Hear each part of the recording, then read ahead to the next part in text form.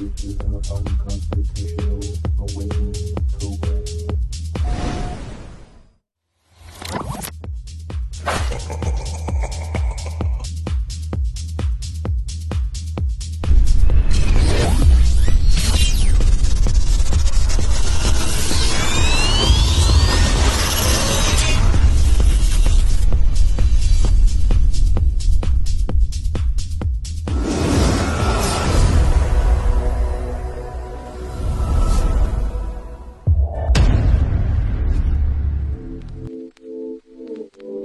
Liftoff will start in T-minus 10 seconds. 10, 9, 8, 7, 6, 5, 4, 3, 2, 1. We have ignition. Brought to you by KD Consulting Redesign.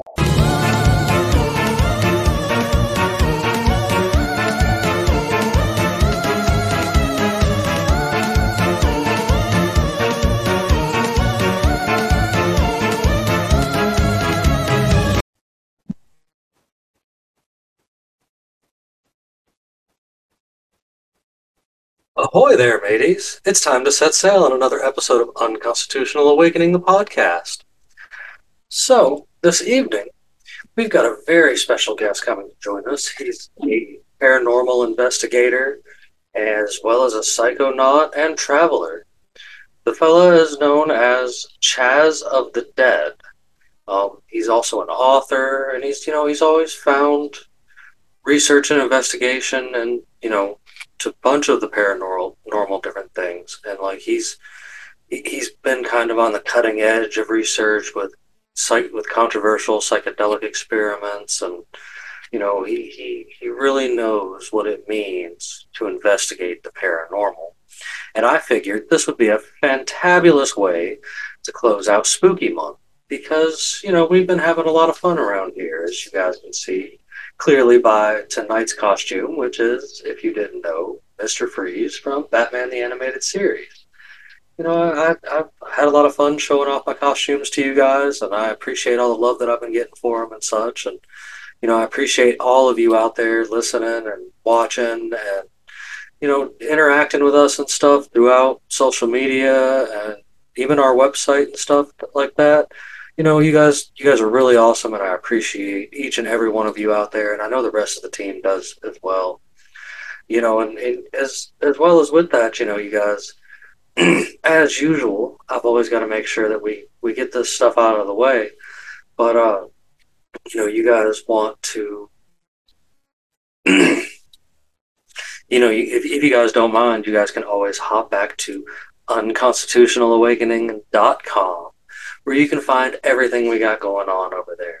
We've got the podcast and more section, which has stuff coming from all of your favorite hosts and co-hosts of the show, as well as finding us in other places and keeping up with me over there on the Red Pill Project.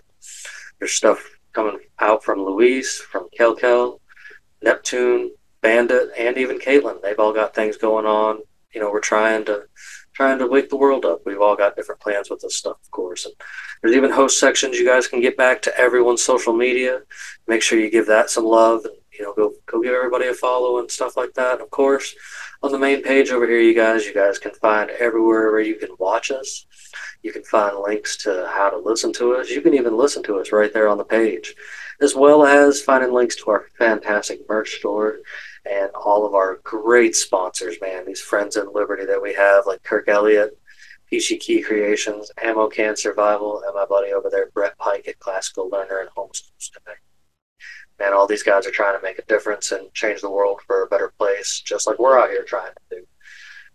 Remember, ladies and gentlemen, remember, this isn't something that's scripted and stuff. This is a bunch of friends inviting on some really cool people to talk about really cool, interesting things. And this month has just been really extra because we're, like I said, in the Spooky Month. So I hope you guys have been enjoying this. I hope you guys really enjoy this episode. And we're going to keep trucking on forward. Before you know it, we'll be up there in the even higher hundreds. So we appreciate it again, all the love and support we get from you guys. And I thank everyone for tuning in out there, man. So let's just get into it, though. So, how is everyone doing this evening? Bandit, I see that you've joined me for this episode tonight. How you, buddy? Absolutely. Good, man. Good. Fantastic, fantastic. Kel, I'm glad to see you up here with us tonight, man. You excited to be with us this evening? I am excited, and greetings to everybody. Awesome, awesome. Luis, good to see you, buddy. Hi. Fantastic. How you doing tonight, bud? I don't want to produce violence to the world yet. Well, good. No, that's a good day. That's a good day. And of course, you guys, as I said tonight, we're having my friend here, Chaz. He's from Chaz of the Dead Man. Dude's into all kinds of awesome stuff. How are you doing this evening, sir? Oh, another day in paradise, just chugging along.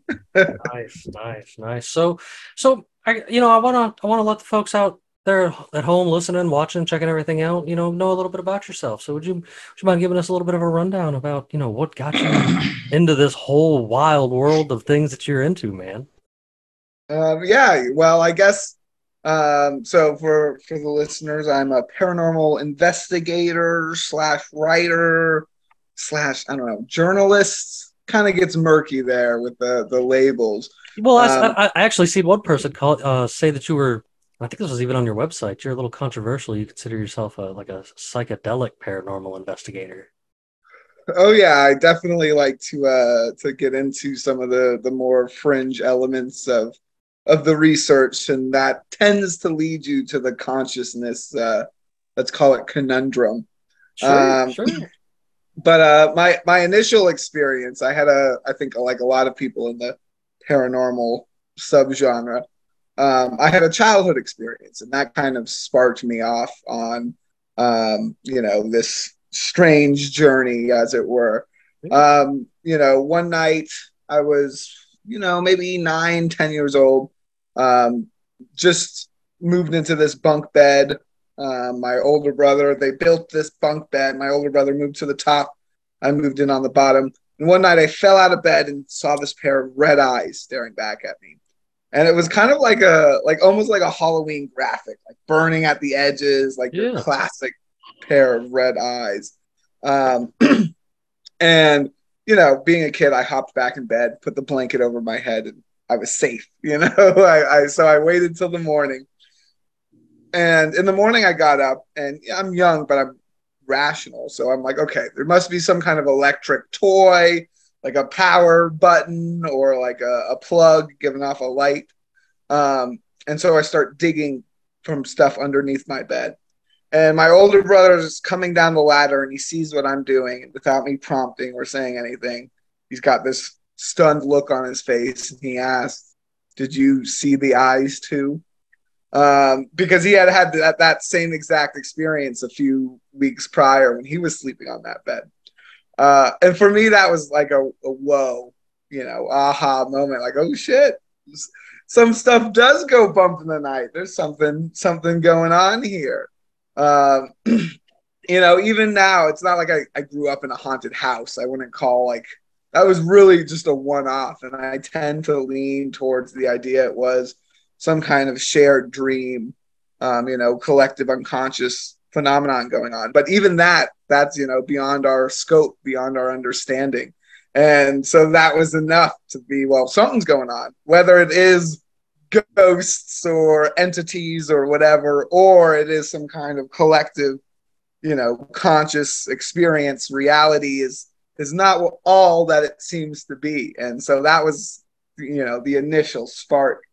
And then from going in and researching these things for since that moment, really, it's been a pretty bizarre journey, and it certainly has led me, as you were saying, towards that consciousness kind of idea. Well, no, and that's that has always been a common ground, I guess, in this the world of waking up, is people kind of come around to the idea of consciousness, and that not only just consciousness, but like parallel universes and stuff like that our human eye can't see, and this is even in big scientific studies and stuff, that there's different spectrums of light that we can't physically see ourselves. And And I think the psychedelics come into effect in a lot of that area too, getting into that because you really can see into that other world.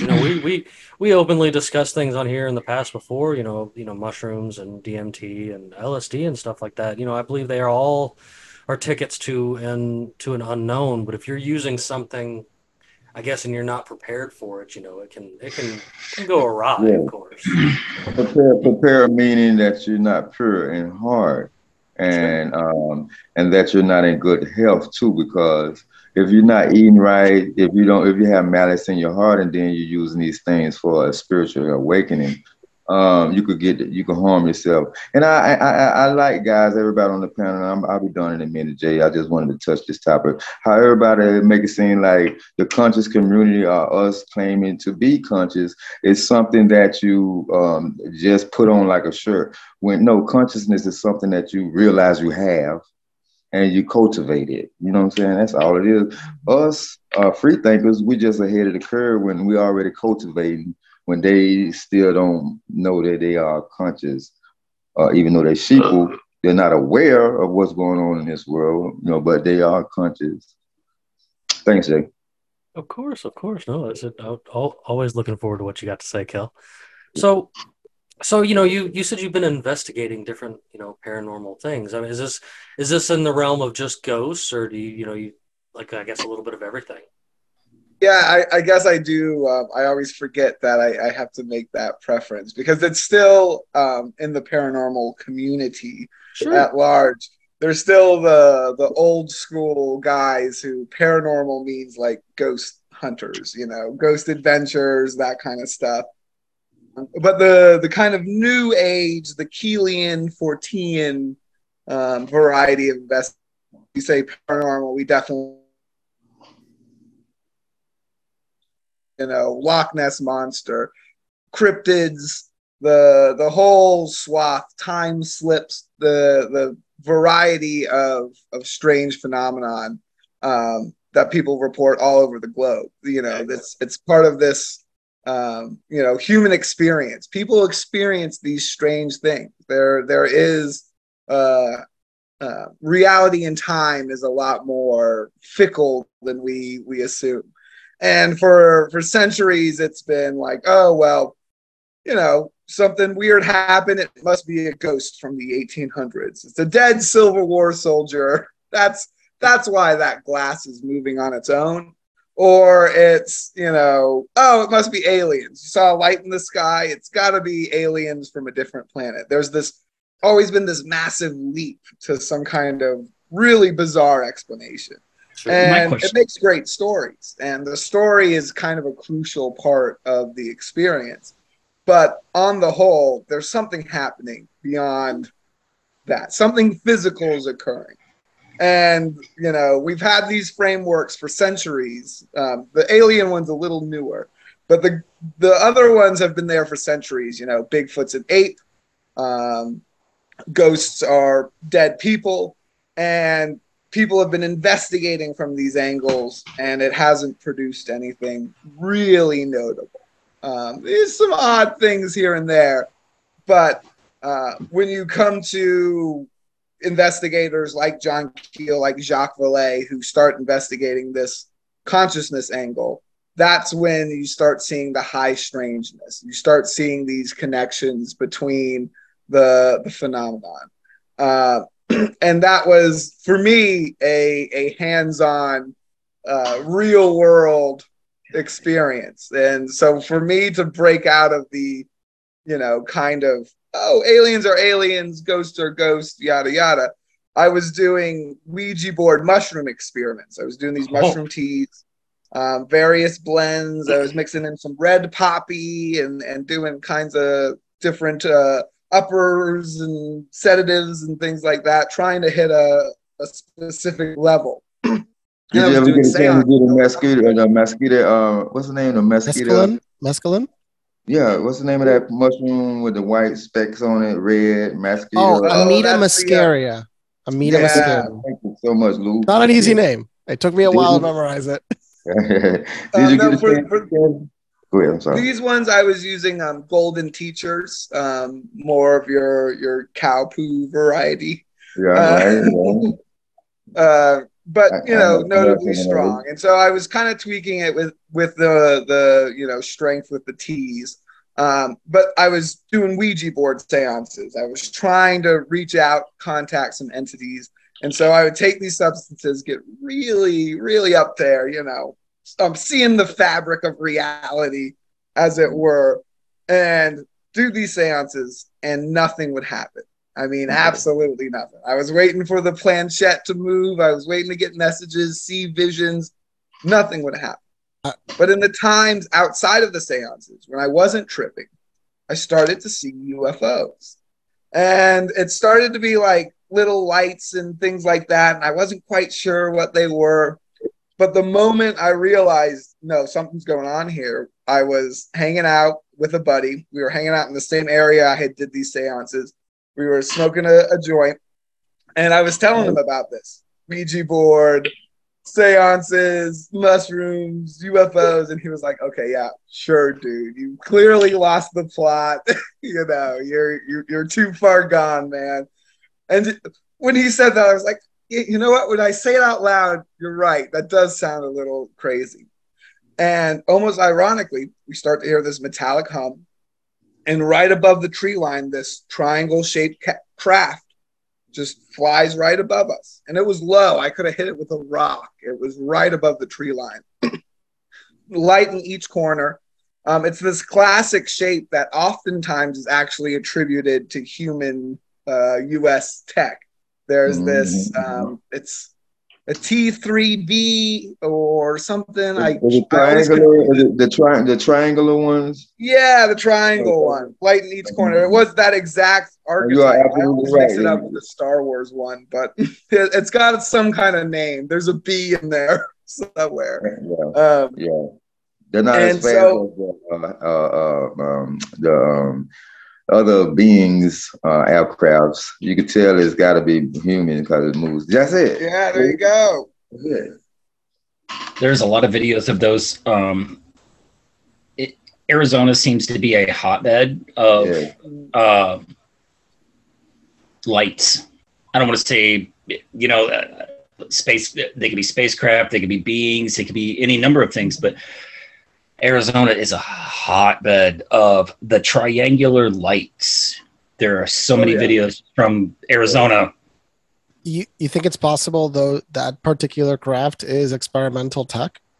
I would highly suggest that there could be, but of course, this is a U.S. Navy patent. Yes, where I mean, yes, but at the same time, it could be our tech, but at the same time, it could be otherworldly or other dimensional tech. Because where do we get the experimental technology? Ideas scientists with a lot of drugs. And like we've said before, ideas don't just come from nothing. That's right. Oh no, I mean, I totally get what you're saying. To be doing drugs, yes, they're doing safely. They ingest psychedelic drugs in order to experiment. You ever heard of the LSD? One of the first LSD experiments where a lot of scientists and engineers all were in one room, put a drop in each one of their glasses, and had amazing breakthroughs that day. Had incredible breakthroughs. A bunch of scientists just all back and forth, high as a kite, just talking about stuff. What I like to suggest during times like that is there a possibility that they were visited while they were? I think it's two triangular. I think it's ours and others triangular. I don't think we're just exclusive to it. Basically, I've seen some other videos that before I knew that was human tech, right? That there was, and they got many different sizes, guys. Some look like pyramids, some look like just square or rectangular boxes. Make it float, it just shows the extraordinary genius of the technology that we don't know about, JB. And it goes back to saying that we can only see so much with these human eyes. So just imagine what the mind has not even grasped yet about what's going on. And just like our government, before when we got cell phones, fellas, They already had cell phones 40 years before the public got it. That's how I take the beings, the multidimensional beings are enslaving humanity too, but they're not as pure as we are, because some of them don't have a soul. They're soulless. They're trying to figure out how they can get one, and they're enslave us by keeping the technology away from humanity. Thanks for the time, guys. Let's get to it. Bannon, great point too, bro. Well, as much as I was going in on the psychedelic angle, and again, by that experience with the Ouija boards, there does seem to be some kind of psychedelic nature to that craft. I also have a thing I passionately call bee theory. And it's a little bit of a pun, and we'll get to that in a moment, but it's actually one of my more popular things I've talked about and discussed. I get a lot of emails about this subject, probably more than any other. So bee theory was something that I stumbled upon. It must have been, it would have been 6 years ago now. I was backpacking in Morocco, and at this point, my investigating the paranormal was just like a little WordPress blog. It was, nothing really notable, but it was still my hobby. And so I was backpacking, and, people knew I wrote about UFOs and ghosts and stuff. And one dude was like, "Oh, I got someone you need to meet." And he set up this meeting at this roadside cafe, and I met this dude named George. And he was an older dude, and he was kind of, he had the, what do you call it? The truth twitch. He was a little round in the eyes. But he began to tell me some of the wildest stories I had ever heard. But the short version was that his dad was a CIA agent, and he knew people who flew UFOs. And I was like, "Oh, shit. What's up with that?" And he said, "Oh, it's simple. They reverse engineered a anti-gravity chamber in the thorax of honeybees. And that's how UFOs work." And that was the first time I had ever heard anything like that. Bookmarked it in my mind. I didn't even write anything about it because it was so out there, so crazy. It just was burned in my memory. And years later, when I wrote my first book, I went down to Chile, did a bunch of these psychedelic experiments. Oh, what's that? Congratulations on writing the first book, man. Oh, thank you. The second one's out just a couple months ago, so it's going well. Hey, so tell them about the information at the end of the show if you could come back and about your book so they know how to get it. Yeah, absolutely. So the first book, I went down to Chile to investigate the supposed UFO group, and I did a bunch of weird experiments, and I also went to this former Nazi compound, and in the book, I write a chapter about the idea that Nazis, had UFO tech, this popular theory, the Nazi bell. And I threw in there one paragraph, little diatribe, like, I met this crazy guy and he said it was bees. And, a bell kind of looks like a bee's ass. And so. Yeah. The tip that you're hanging. Yeah, that's the little point, right? And so I said, maybe that's it. Literally 4 or 5 sentences. And I put the book out, and you were actually using Mysterious Universe there earlier. They covered the book, and it kind of blew up. I didn't expect anyone to read it, but people started reading it, and I got invited to do a bunch of podcasts. And one podcast, there we go. We're on to something. I'm going to get into this. I know. We're going to get into it here in a minute. So one of the podcasts that invited me on was this comedy podcast, The Sensible Sociopath. They're great guys, very funny. And the host, he had read my book, and that paragraph jumped out to me because his close friend grew up in a military family, and all the dad would say about his job was that he was a man in black. He knew he had something to do with UFOs, but he would say, "I'm a man in black," like in the movies. And when this man was on his deathbed, they pressed him for more info. And supposedly, the only thing he said was, "Look at the bees." And they thought it maybe had something to do with the way bees communicated or something like that until they read my book. And so this sent me on. Now I had 2 totally shady, unreliable sources, but that's enough. I got 2. So I started to dive into the research. And so first I went scientific, found a bunch of papers on weird flight mechanics of bees. It actually used to be this thing for a long time that bees were too heavy to fly. I think that's even a bit at the start of that Jerry Seinfeld bee movie. This brings to mind about this Russian guy, man, about the scarabs. Gurbinikov. Oh yeah, I'm getting there. Man, Kel, I love you. You know exactly where I'm going with this shit.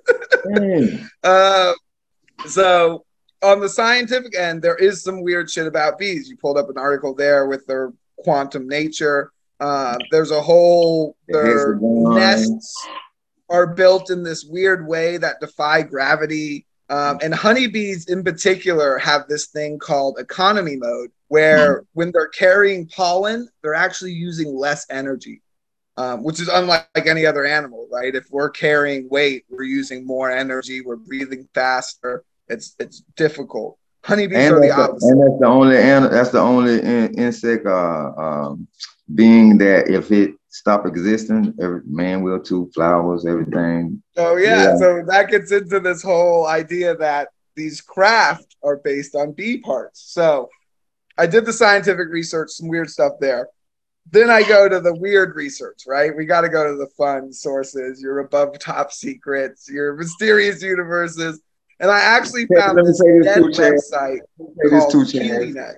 They rally around a queen and protect the queen, and the Queen of England, you know what one of her symbols is? The bee.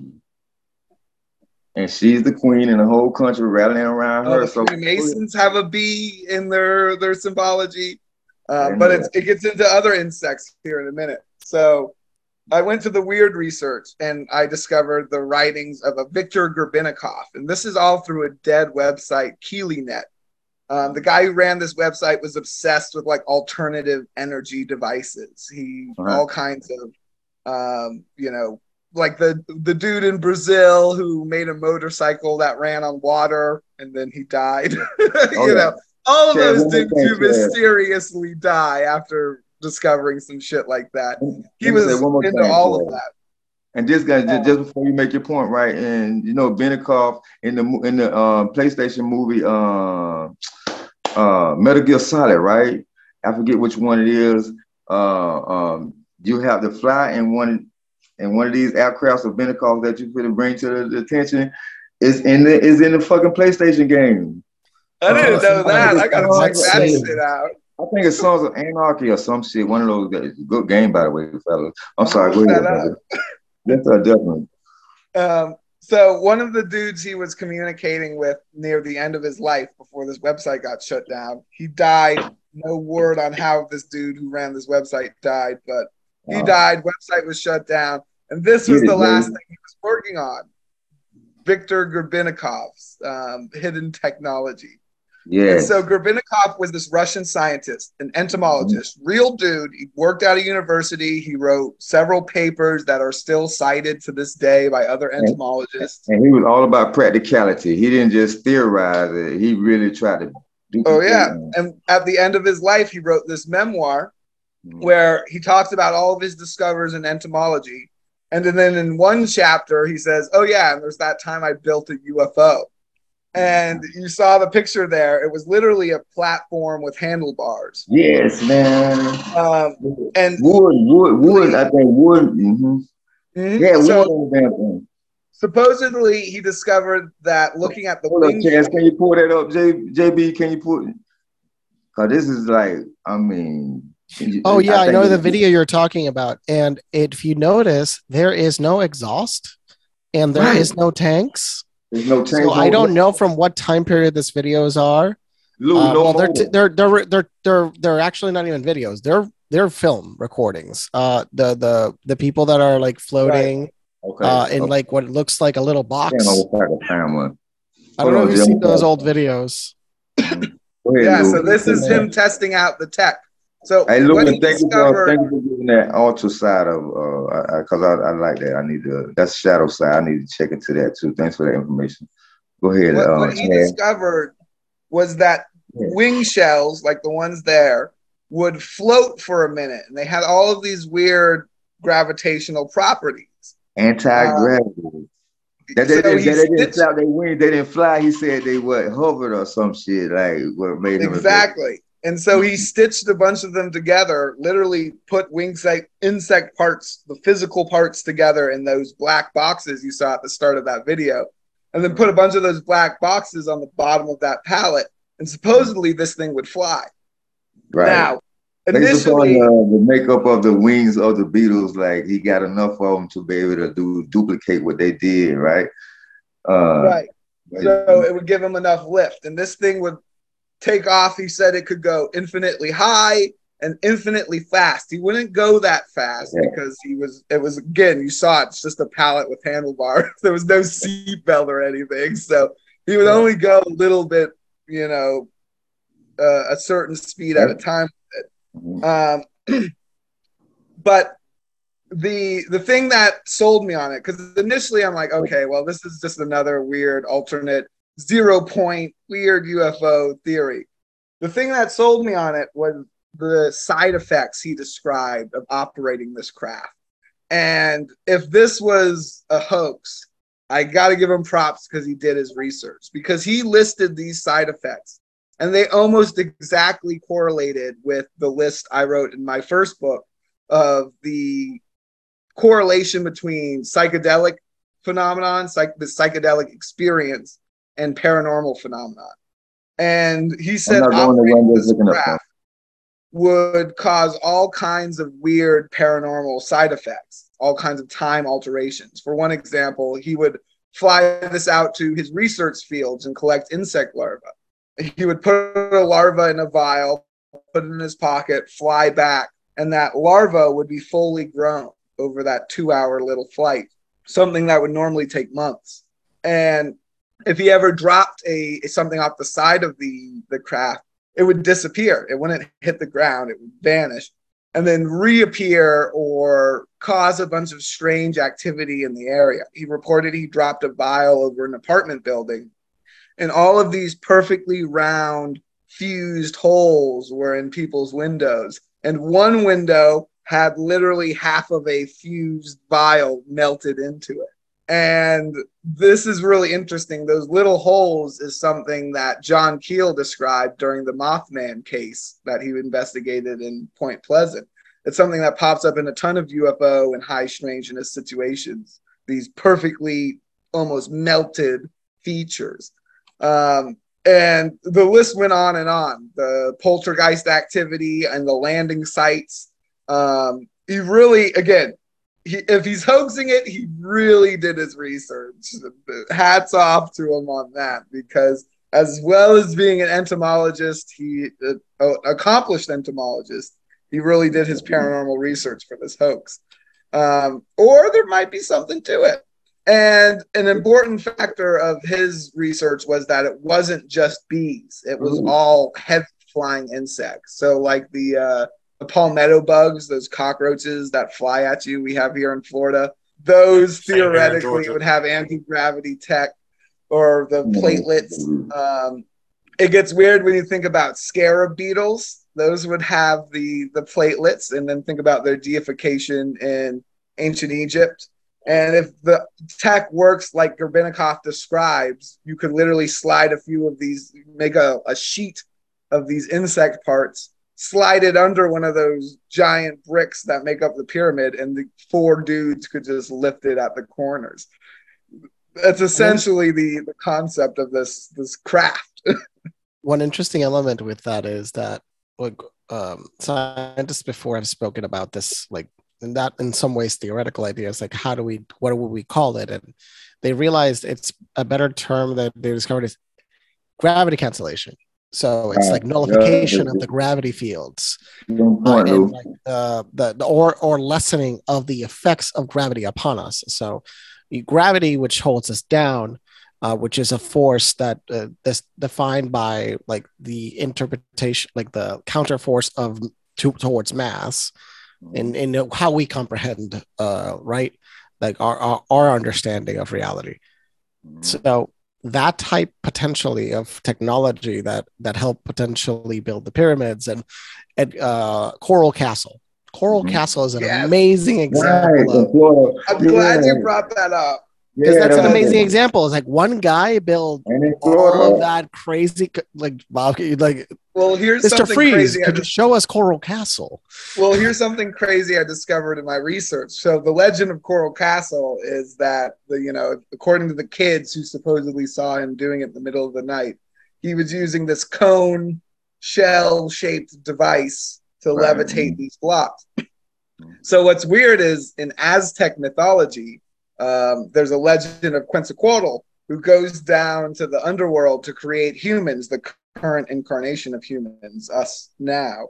And to do so, just to bring y'all attention, the new Black Panther movie that's supposed to come out has a god in there called Quetzalcoatl. The plum serpent, the winged serpent. So yeah. So he's actually, that's one of those mistranslations we get. Plum serpent. It was actually a term for wise man. So in most depictions, he's like a dude, not a snake. Right. So the legend at Coral Castle, yes, is they use this shell to do it. The legend in the Aztecs they say Quetzalcoatl is like the what Jesus Christ is. He's the main character. Right. He's like the dude who does all the. He's the main figure. And so how he tricks the god of the underworld sits on this pyramid, and he gets a shell or a trumpet, depending on the translation, and he fills it with bees. And he dances around the pyramid in this weird ritual, and that tricks the god of the underworld. And he's able to bring humans to the knowledge of humans to existence afterwards, which is pretty weird. Again, is it solid evidence? No. Is it a great story? Absolutely. It could be allegory too. Like, it could be like something clothing something else too. Right. And so it doesn't necessarily check out. But when you think of the idea that this technology has been used to manipulate stone, that's how they initially used it before they used it to fly, right? Well, Freemasons, right? What did they do? They were Masons. They manipulated stone. The shell thing that you were mentioning, that was also the Coral Castle guy doing and the Aztecs doing.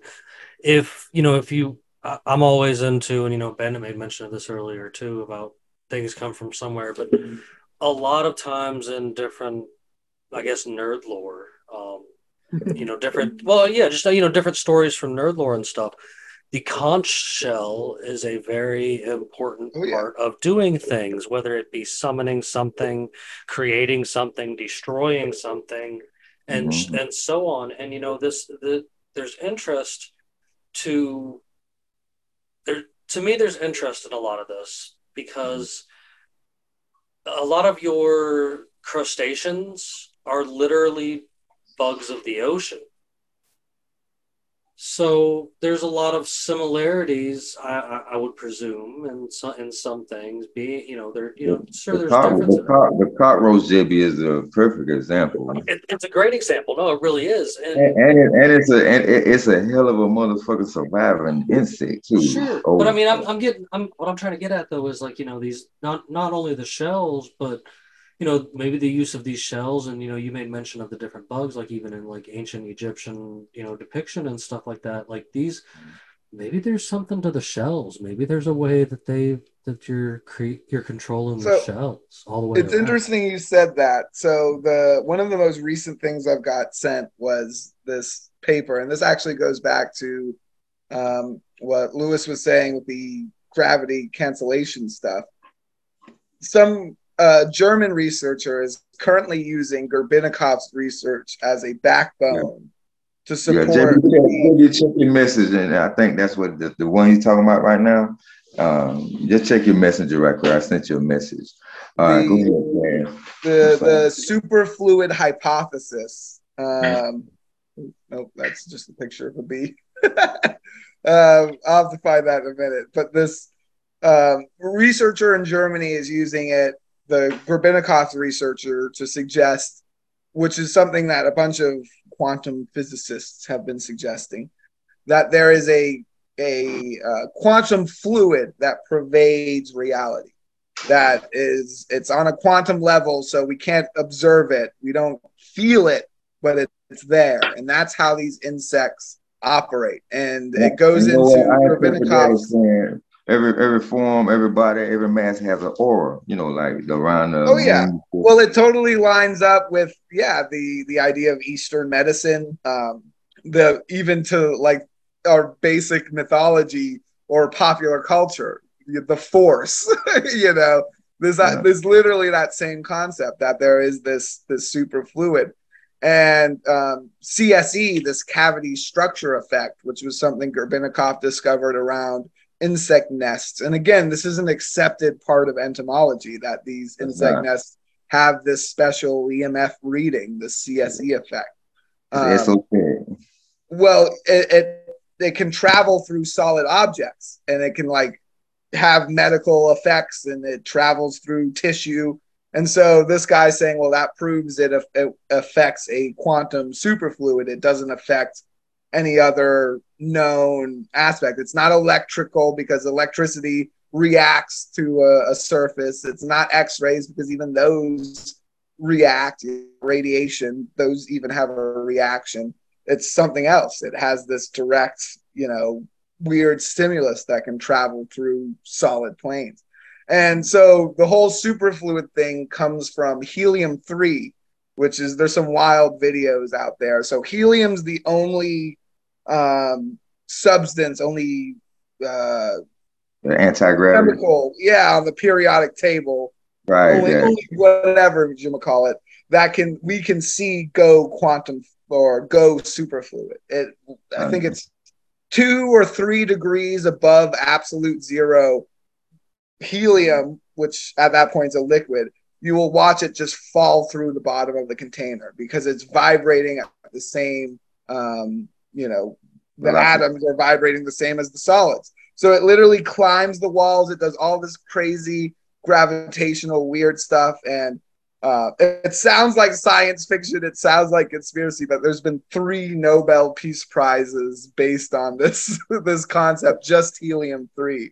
Hey, JB, the last show when we were talking about, when we touched on gravity, I said the helium balloon, I use that as an example why gravity.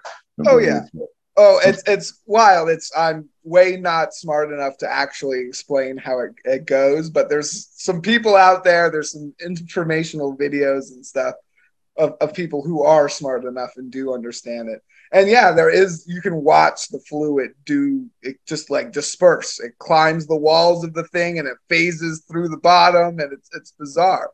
And so the concept is that there's one of those around us always, and we just can't see it. And that I forget which one doctor, I think it's animal magnetism he was speaking about.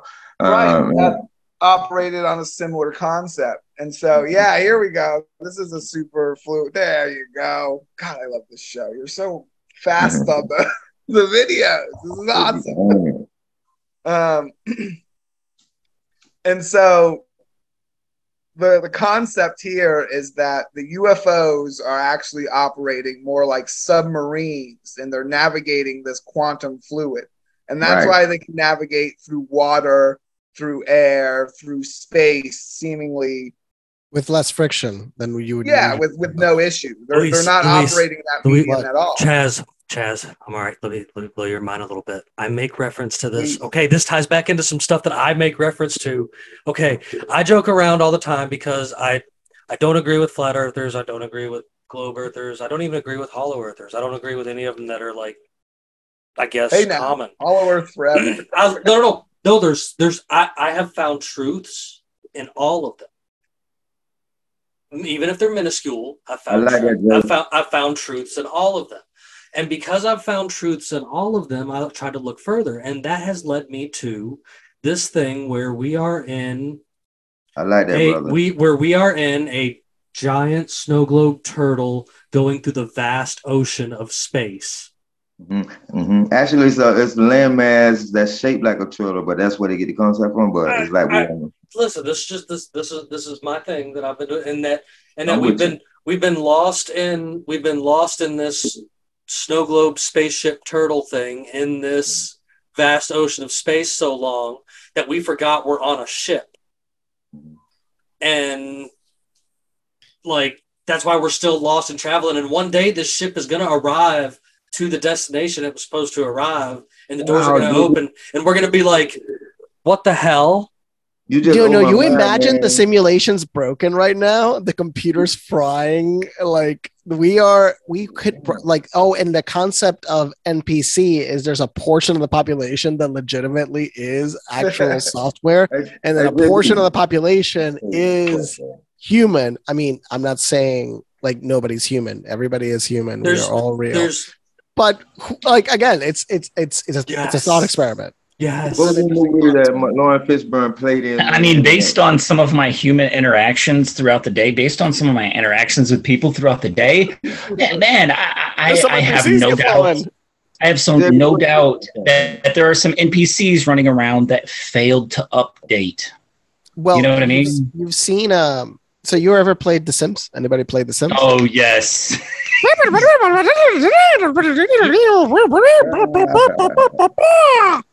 But see, the thing is, it's so wild because like they don't realize that they're NPCs though.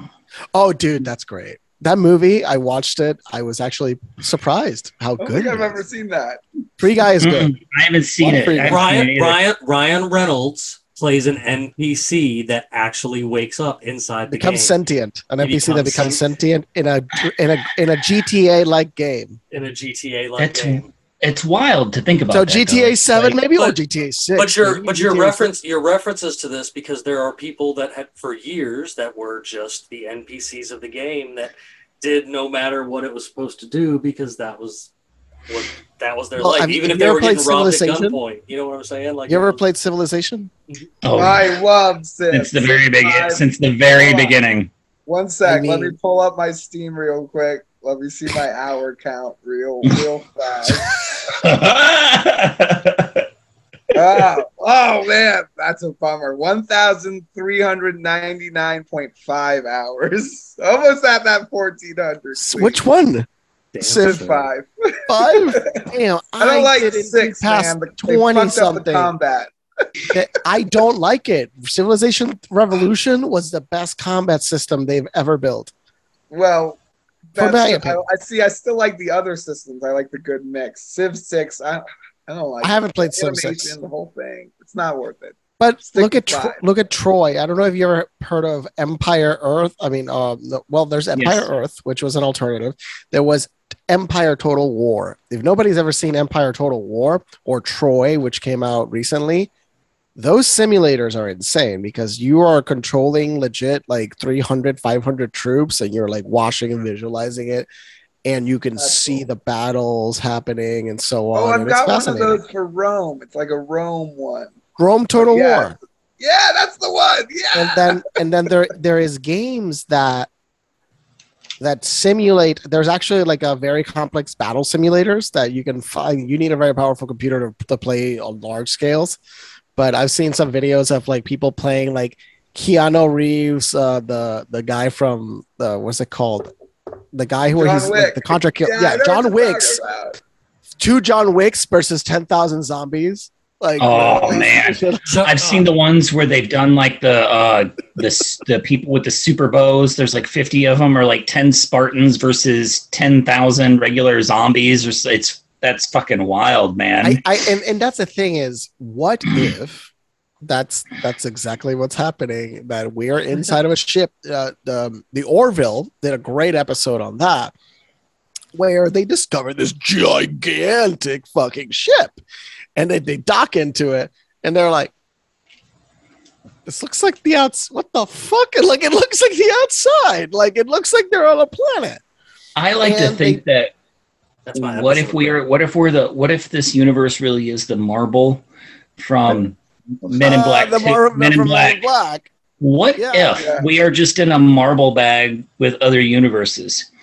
And what the whole thing that I watched was like how. Let me show you guys something. Can I share a screen? Let me show you something. How absolutely terrifyingly huge that creature would have to be to use a universe as a marble.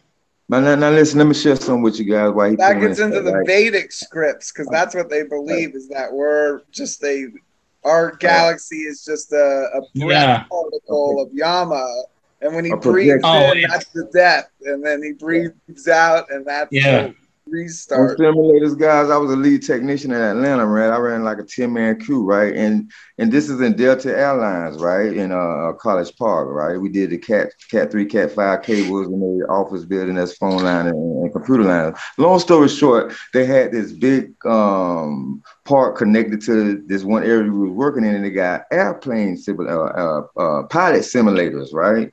And we go on, you go walk in because I'm working right in there. And this one guy said, "You wanted to go for a ride?" I said, "Yeah." So I wanted to say this just to share it, because inside of that goddamn simulator, guys, it's just the nose of it. And you go in, it got hydraulics, you know, and make you feel like you're actually moving. And it felt just like you're in a fucking plane. So I can see how this could be a simulation where it feels like we're moving this body and in a smaller.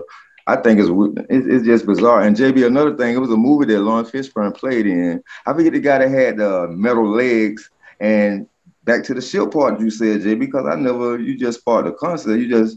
I never went down that rabbit hole right there. Yeah, you've been missing, buddy. So Yes. some of the good stuff. But when he go through the glass, JB, and he looked out, he was on a fucking ship floating in space somewhere. Luis, can you tell Chaz what you got going on here? What we do? So I was showing before, related to the demons he was talking about, like their divisions he had before, and this is gravity cancellation technology. What came up is really cool and interesting. Like, what the heck is this? Like, what the heck is this? Like, I'm super perplexed at what am I looking at? What is this? Yeah, like, it does what is get to this? that point. And that's one of the reasons, like, are this the tethers of reality? And this is the Earth, and these are like the tethers of reality that actually hold the Earth as like the giant, like liquid of gravity. Like we can't measure gravity, and we measure gravity because of its effect, but like we just started like with gravitational waves, like that study that they're doing in the Antarctic. But gravity, by what they think, is that we are experiencing a fraction of its power, and gravity should be stronger, but it's not. So they think that gravity spills over to multiple dimensions.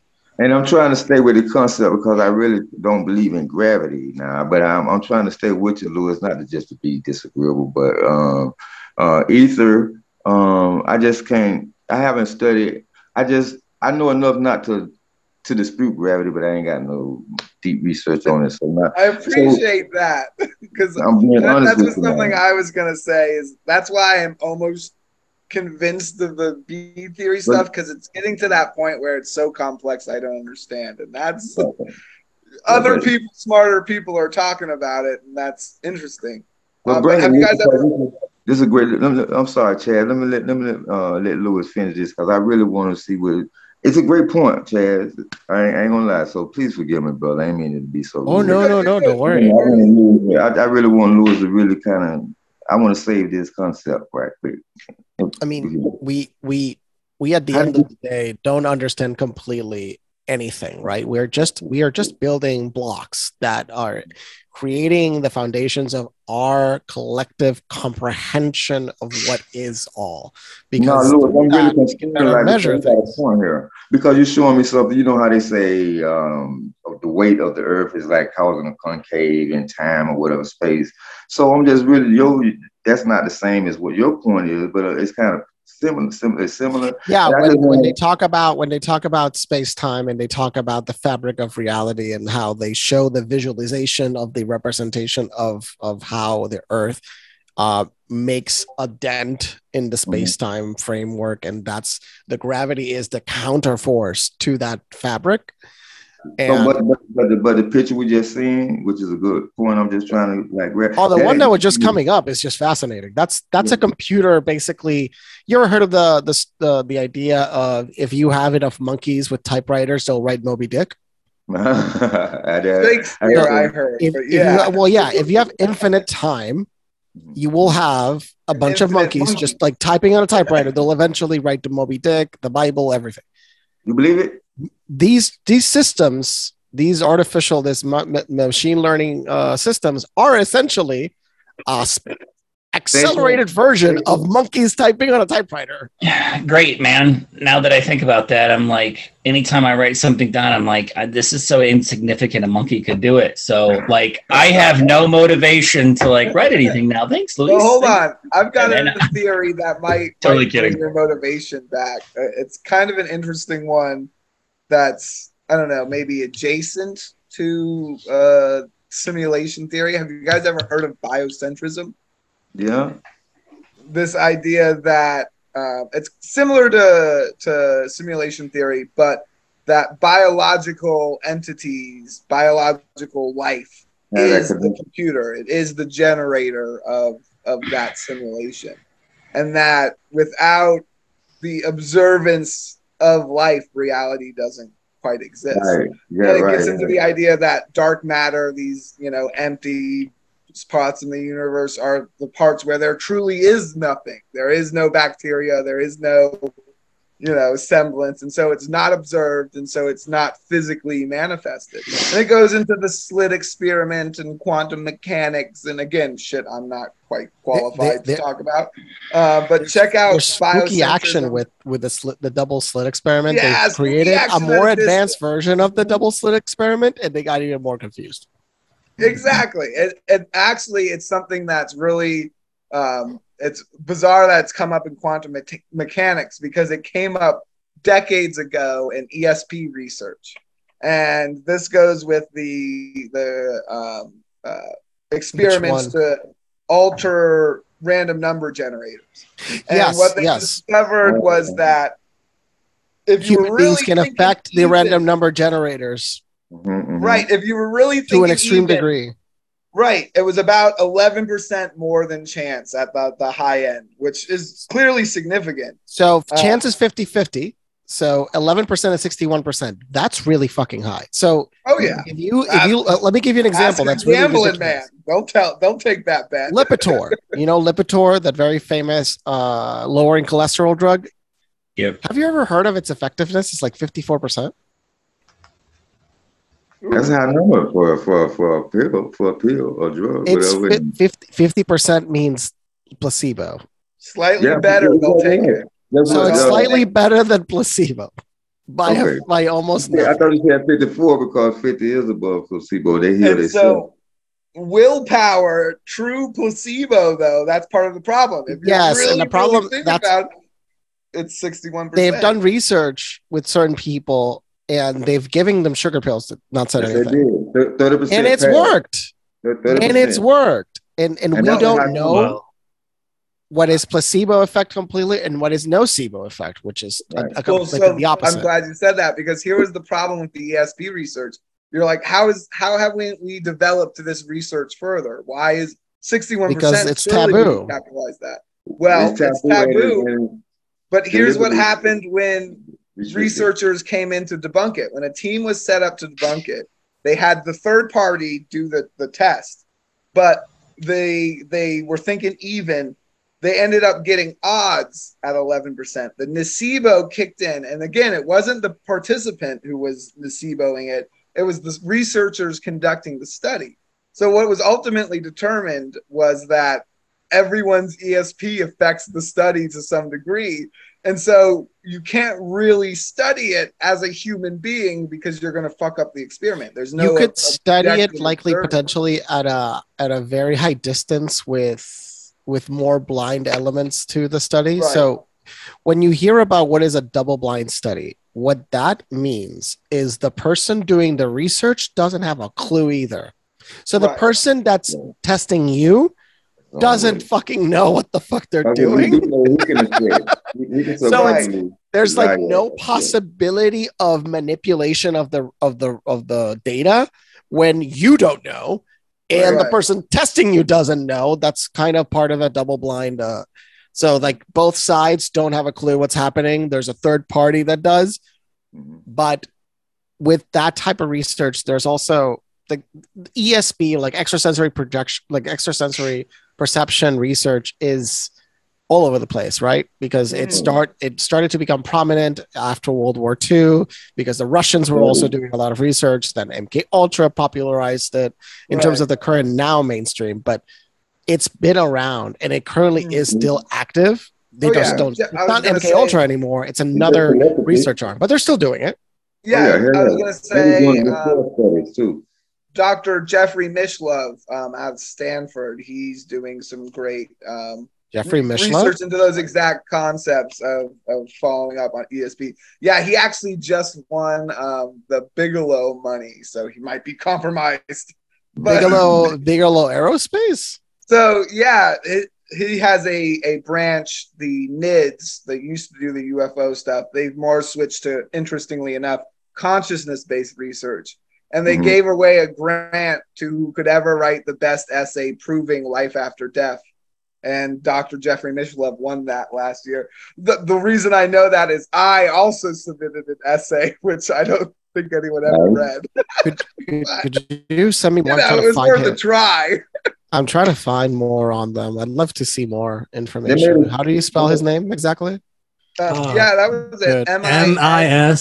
MISHLOVE. Mishlove. His Encyclopedia of Consciousness is a great resource. I don't know if you can find. I found it in a used bookstore. I don't know what the Amazon price is these days. But I think they created a science to research this stuff. But we do it every day, fellas. And I think it's in the most right in front of our face way. A mother, when she have a child, it's a mental language that mother knows when something and when that. Oh yeah. You feel me? When that child is miles away from her, she can feel it. And even we do it sometimes. I picked up the phone when my mom was living, fellas. I had called mom. She said, "Boy, I was just thinking about you." So we're doing some of this stuff unconsciously. I think most of it is unconscious. I think if you look at life on Earth, we recognize that happens in a lot of life forms. Insects, fish, the lower, less evolved life forms. They operate on that weird subconscious level. They've all got one kind of motive. They're all, doing one goal. They all move together. Even birds, they've studied that, like their adjustments, they happen faster than like Olympic athletes. It's like a weird. Well, just look at schools of fish. Exactly. Schools of fish with very small brains can do incredible, beautiful symmetry. And birds also, they have this incredible, there's some species of birds, man, you just watch it and you get mesmerized because you see like this weird dance. I don't know if you guys ever seen like birds, but like doing something like this and then they go like this and then they like it's really beautiful. When they're in a swarm, oh my God. Yeah, when they're in a swarm and they start moving into this bizarre patterns that it's beautiful to watch. It's hypnotizing. How can you not watch it because of the movement, like you said? So you don't expect it. It's not like them just going us. No, it's like this.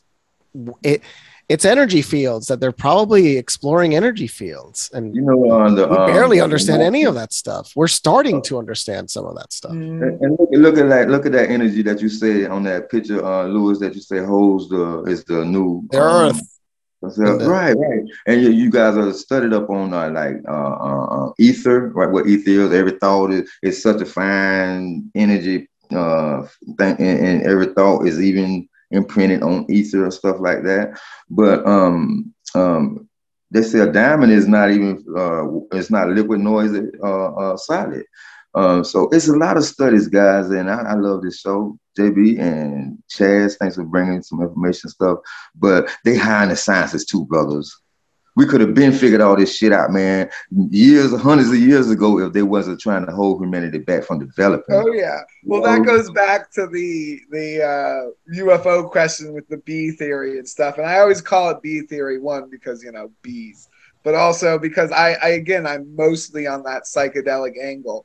But if I was a gambling man, if I had to put money on it, I know for a fact humans exist and they're up to shady shit all the time. They've got schemes and plans and plots and conspiracies. That term's become, what it is, but we know it's true. What a conspiracy is? Three or more. Is it three or more? It's only three. I forget. We've got a pretty good conspiracy right here, fellas. Absolutely. But conspiracies occur all the time. Yeah. In real life, it happens all the time. Like one of the most famous collective conspiracies that affected the 20th century in relationship to modern life was the light bulb cartel conspiracy. How all of the light bulb manufacturers set a 2,000-hour limit. That was a real conspiracy between all of the manufacturers to control the lifespan of light bulbs so they can keep selling light bulbs. But they do it with oil filters. They do it with tires. We could have been moved past rubber tires. They do it with a lot of products. Listen, I'll tell you firsthand, and because I've spent a lot of years working, with my hands on things. I've seen it physically being done in cars, and I can tell you 100% after years of doing appliances, like the appliances now are absolute garbage. Like they're going the same route as cars. There's so there's so much electric nonsense that just kills it. Yeah. Your phone only lasts how many years? Yeah. Especially if it's an American-made one. Those are the worst. I always get the Korean phone. Samsung. I know. I know. I'm a sellout, but it's true. The Samsung lasts way longer than those iPhones. Man, I had a Samsung ran over by a truck and walked back behind it and picked it up off the ground, and the damn thing still continued to work. So I just kept rolling, and I've never turned around in the ocean. Hey Chad, when you started studying paranormal, right? When you had your first experience or any experience, I'm just curious to know what type of diet was you on. Was you like in a fast mode, or what did that play any part about like your energy? Man, I'm a pretty big guy, and I'm never really a faster. I did go through a portion when in high school I was a wrestler, so you got to cut weight and stuff. So I did do that, but I don't think there was anything particular paranormal during that period. I wasn't necessarily your physique, but your diet. I was just trying to see, was you in a heightened state because of what? Because just the appearance don't mean you're not healthy. I do take that in mind before I do psychedelic experiences. Like if I'm doing psychedelics, I won't eat meat that day. I always meditate for close to an hour beforehand. They say that's why Nikola Tesla backed out on the Philadelphia experiment, because he didn't have time to see everyone's mindset, diet, and study the vibration of each person. And that's when they came back, they say some of those bodies was I've never heard that one, but I fucking love it. I think there was a little bit more than just, diet and mindset and stuff with that. Well, I mean, I tell a lot of, this has been something I kind of swear by and live by, and I'll tell people all the time, and I get judged really hard for this statement, but I don't believe in a bad trip. I believe that's just shit you're supposed to be facing. And if you don't face it, then it's going to keep causing you to have said bad trip. I don't know. But you should talk about it. You should talk about it. When you're having a bad trip, you should talk about it. Yes. Oh, yeah.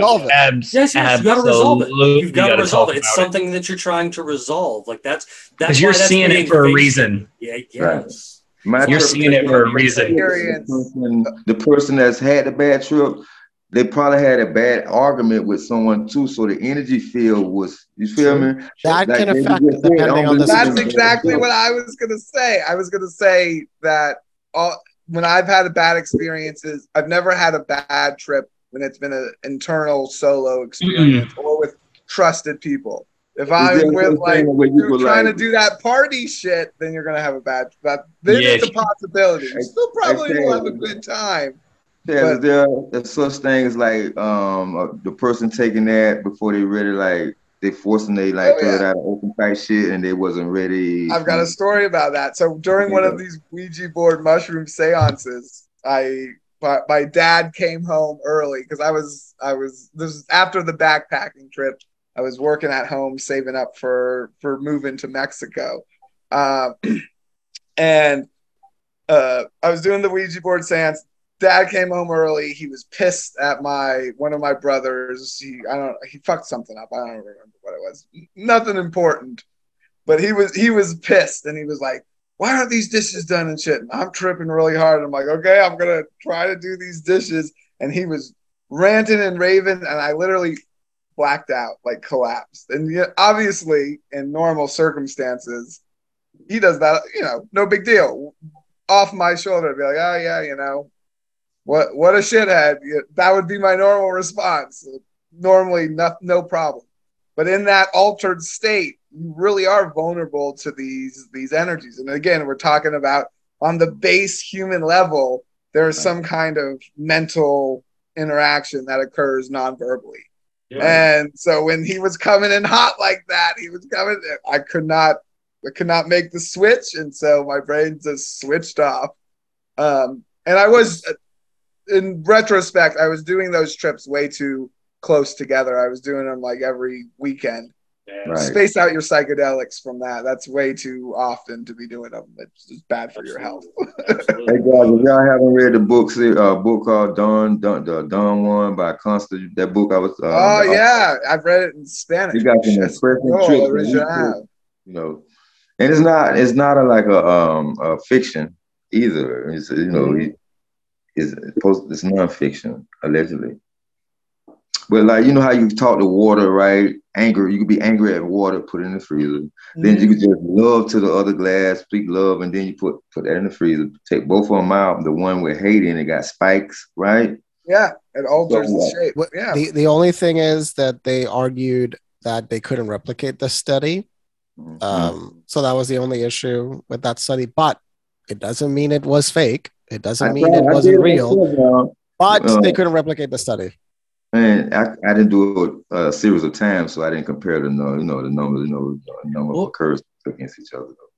I confess. Again, though, how do we know it doesn't apply into that ESP effect where? No, that's what I'm saying. Like they couldn't replicate it, but it also could be a human factor that we're not taking into account. Well, there's Chaz, I think go back to what Lewis said earlier about the placebo. 30% of the patients heal themselves. Even that. Speaking of people that can't, that they couldn't replicate, we've talked about this guy before, that guy that was using the sound frequencies to levitate all kinds of things. Yes. And recently there's a machine, JB. They were having trouble recreating it, but now they've got we pulled up one a couple weeks. It's been a few weeks, but we pulled up a video. I believe Luis actually shared it with me. I'm going to go back and try to find it maybe. I hate to do this, guys. I'm going to go on a piss break though, real quick. I'll be right back. Yeah, that's fine. I'm going to dive into this for a second, but they were. Go for it. I'm listening. You're good, bud. He had made a vibration go through a bubble in a cylinder, right? No. This guy was levitating different sizes of rocks and stuff like that with sound. Like he was, making them up off the ground and stuff. And that's not Hutchinson. That's not the Hutchinson. And they it's like he put it's nothing inside of a tube. Like no. That's something else I was saying. I was paralleling 2 points at the same time. The guy name is Hutchinson that you were speaking about in this machine that you put the object in the levitate. It could be liquid, whatever it is, if it'll levitate. What I was talking about, but that's okay. My bad, Jay. My bad, because I recently studied that same guy that had a machine that levitated things. I'm sorry.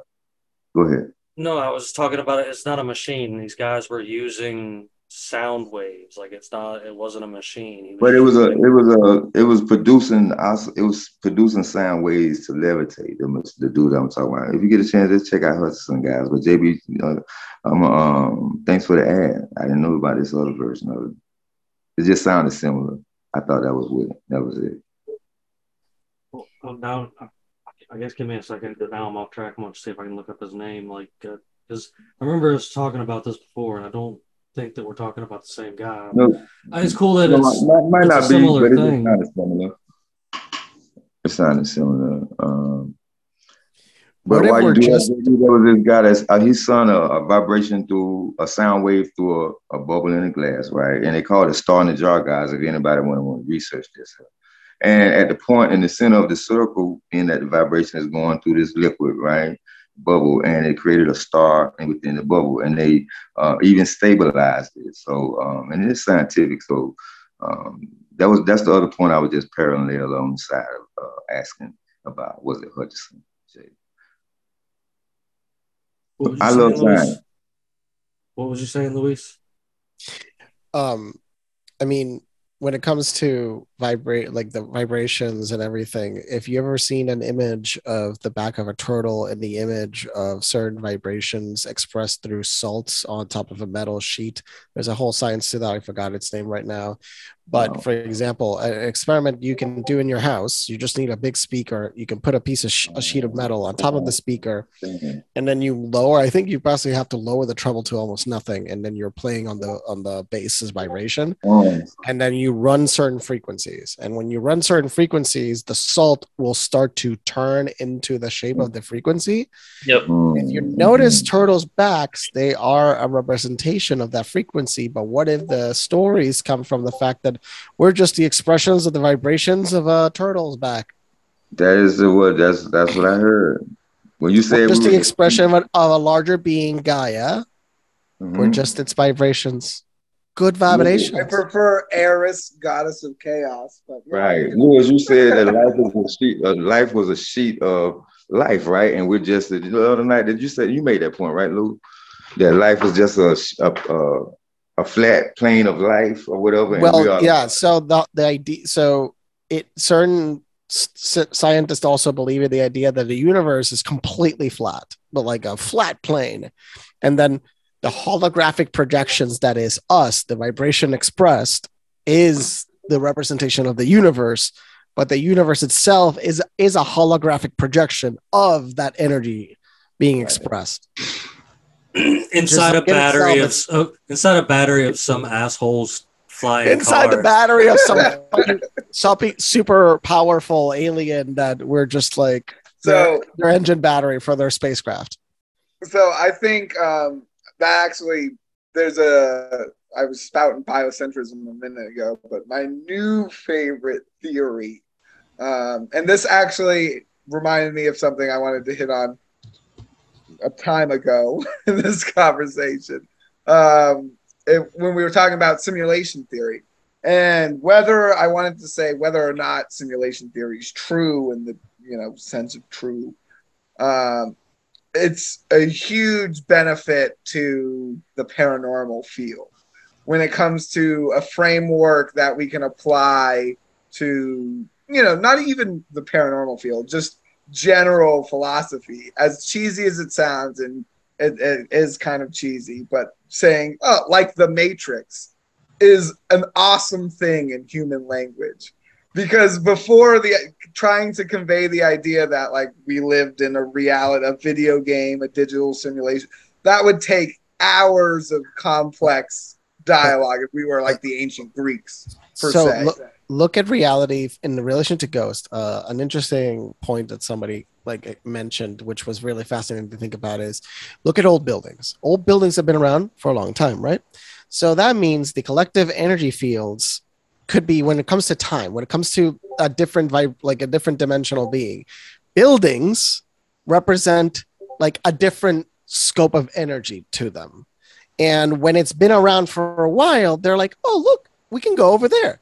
And when you go see a ghost, potentially somebody 300 years ago sees you as a ghost, and they see, and you see them as a ghost, and you're both like, what the fuck? Exactly. And so that's exactly what I meant, though, is that you both could be in the same space because it exists in both timelines, but you're here in 2022, they're there in 1797.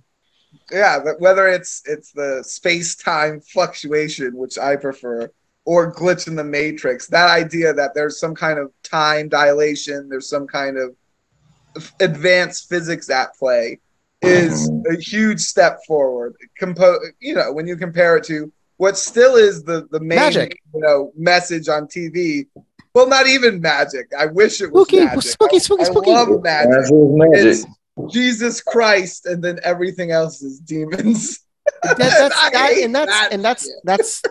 the weird thing is like that's minimizing it. If we want to speak of like the evidence of God, the evidence of the Creator, many of these things are evidence of intelligent design. And intelligent design in itself represents the idea of a creator. See, all right, now I'll get a little with you on that. See, I've never bought into the single consciousness theory. I think there are multiple. Oh, I'm not debating that. Okay, all right, now do I think creator a lot of us, idea does not conflict with the multiple. Hey guys, here's my problem with the concept of God, right? No, just hear me out. No, I just want to show, like, how can it be God? Because, like, in order to exist, you got to exist within a world, right? A space. Does it? To be individual. That's what I'm trying to find out now. That's my problem with if God is God, what did God exist upon, within? What energy was outside of God that he was able to become conscious? Okay. No. Look, hear me out. Mr. Freescale. Okay. I'm listening. So, all right. So I've never been able to wrap my head around the single consciousness.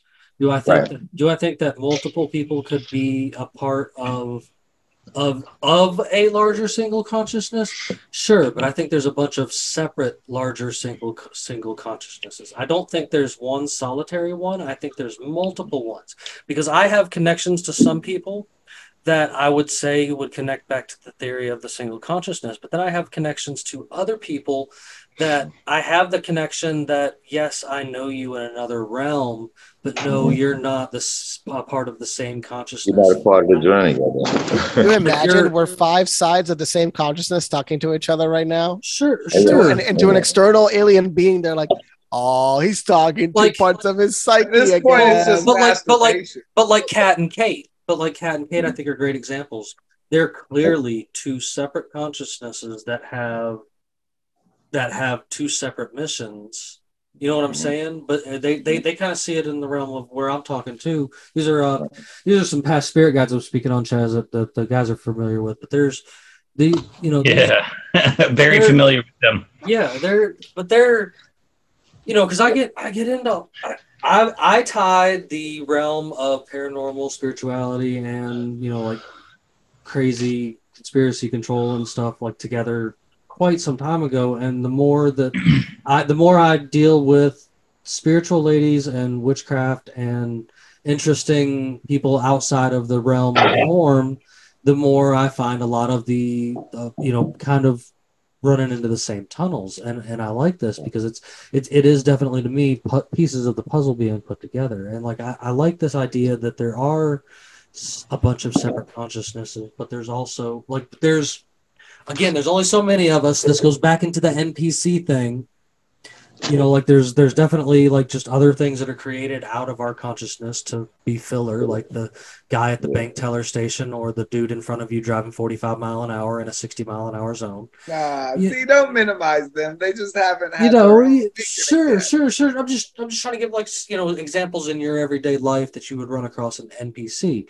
But then you run across somebody else that's completely on the same realm of things, like yourself, sir, Chaz. Like this is something I see this evening is, I don't think I could find you back in my consciousness, but I think I could find you in the other realm as a separate consciousness that's out there fighting this same good fight. Because as somebody who definitely doesn't have any problem admitting that they have seen into the other side of the realm and knows there's a battle going on for consciousness in that world of things that people will never believe. There's more than one of us in there fighting that battle. And that's why I believe there's multiple consciousnesses, but we're all supposed to slowly converge on this plane to fix something planes across. You know what I'm saying? Your soul, JB, can be embodying, let's say, 5 bodies right now, just like the utility that's running from the light pole outside is powering the different rooms in my house, right? But one power, right? But at the same time, that consciousness is individual. The two are different. So the soul could animate, and this is a weird ass theory I'm going to tell you guys, gonna blow your fucking mind. Don't think I'm crazy. But what if your dreams, like when you dream about going to a place you've never been in this embodiment, right? That's when you are tapping into the mind or the soul, just like we logging onto the internet to be able to look at each other, right? Sure. What if you could pull answers and you can see events that your other, well, your split, they call it soulmates. But they don't mean just a male and female thing. I think it's above gender. Some of us have soulmates because we're in on the same timeline as soul-wise, right? But inhabiting different bodies. But consciousness, how do they, you know what I'm saying? Now, consciousness is like different. That soul portion of my soul is having its own reality. And how is they're not sharing consciousness, but they're sharing soul ether or energy. This goes back into like this other realm, like the dream realm, and then like other dimensions around us and stuff that are existing, and the conscious, the device driving the meat mech suit that I'm sitting here talking to you in is or the being or whatever is always doing other things. I have met so many people in that other realm, and then I've found you guys later in this life. Right, So some of the people in this Zoom meeting included, like it's the way that things have always gone for me. And somebody put it best to me that was a guest on the show one time. They said I was a hall monitor. I'm somebody out here trying to guide the rest of the crew together, like to show everybody where this is, because we're all coming to the same conclusion. And so with that, this goes back into something we've talked about before, where if we can get enough people to on the same page together about things, are we going to truthfully be able to shift the entire reality that we have going on? Enough people meditating about the same thing. You know what I'm saying? Enough people getting on the same board that we need to have this better tomorrow, like stepping forward to actually do something about it. Go ahead, Bandit. I hear you. So like a reset. I know at the end of the movie, the Matrix, right? Not the reset you're thinking, though. She can tell Neo, right, the outcome, because he had to determine the outcome, right? It's like certain predictions. It's no definitive prediction because it's always subject to shift if the mindset that created it shift. It's just like healing. A disease ain't nothing. Dis-ease, two separate words. One is a prefix. Hey, this is just uncomfortable, meaning uncomfortable. But anyway, a disease, before it get physically seen in the body, it started from the mental realm. There's in Hermetic philosophy a book that was written by 3 initiates called The 7 Hermetic Principles, right? One of them was duality, one of them was polarity, and one was mind, and mind is everything. So just like we're talking to each other, JB, but you might be having a thought about sister right now. We're doing multiple things right now, but we still using this one conscious, and we all think about more than one thing. They say we have more than one mind, the one here, the one in the gut, and the aura. So we are more than what we even know while we studying external sciences.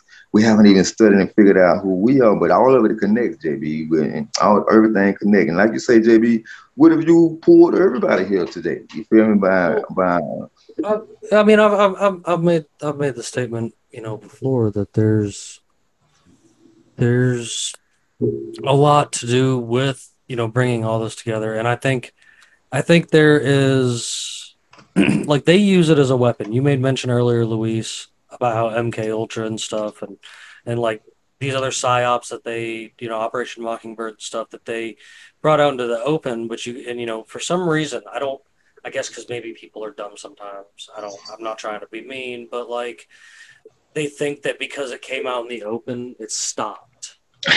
Our government would never do something like that. Yes, you know what I'm saying? And so all right, so this goes This goes hand in hand with they're helping create this, I guess, terror-filled, fear-based, low vibrational prison system by keeping people in things, whether it be through movies, whether it be through music, whether it be through just the news in general. And then cosmetics, movies, technology, I believe it. Whereas you get to come over to podcasts like this one and a bunch from my other friends and have wild ass fucking conversations like this. Yes, you're not going to catch anywhere else for sure. See, the same thing. It's like they are keeping people like in tune, in step with social media, movies, TV, even music. But at the same time, we can use it as a weapon and use it against them. We can turn it and use it against them. Get people aware, open people's minds up to this stuff. You know, it's the sharpest double-edged sword available to us. That's the point of doing what we do here, I believe. You Yeah. know, it's just trying to, because, you know, I mean, a lot of these conversations, I guess you would consider them super fringe, but I truly believe, and I know I've heard this on the show before too, but I truly believe that the only way we're going to move forward with things like science or even technology or even humanity is looking into this fringe, all of this fringy stuff, the things that people have been brushing off for years. They're like, oh, that's just a camera lens, you know, no offense to Luis, or oh, that's just a, you know, that's just a this or that. Like they think they have an explanation for it when they truly don't. Wait. Well, what was it? What is their favorite thing to say? They'll use a fisheye lens to project to show the curve of. Are we talking about our buddy that nicknamed Luis the Heliotard? Don't get me started on flat Earth. I am a heliosexual. I'm sorry. Yeah, I'm a globetard. But hold on. You know, like we at the same time, I want to completely laugh them away. You know, I do. But at the same time, have any one of us ever been up high enough to see it? Do we have? I have. I sort of have, but at the same time, you know, have any of us? I've done my fair share of traveling. I really have. I have done some serious traveling. No curvature when I was up there at all, and there's a curvature every so many miles. It's supposed to. I mean, well, if you go to 7 Mile Bridge here in Florida before Key West with 7 miles, and you sit right like on the slope as they got like the sandbaggy things. You sit on the slope there. You can see the bridge kind of disappear over the horizon. It looks round. There's a lot of those. You get a camera lens and zoom in, because a human eye can't zoom in that distance, and you can get a camera lens and to put it right back in focus. Well, you can sit there and see it you can see it round down out the thing. If you're sitting there with the level on the pylons, you can find photos of it too. The detail is. I'm flat. I know. I'm sorry. But no. That's getting. I'm coming back. Cool, the point I'm trying to make. So the point I was trying to make. Okay, but no. See, the point I was making was we don't know what. We don't know what we exist in. We really don't. I mean, we could exist in a snow globe. This could be a prison planet. We could exist at the bottom of the ocean in some alien beings' computer lost in their ship at the bottom of the ocean.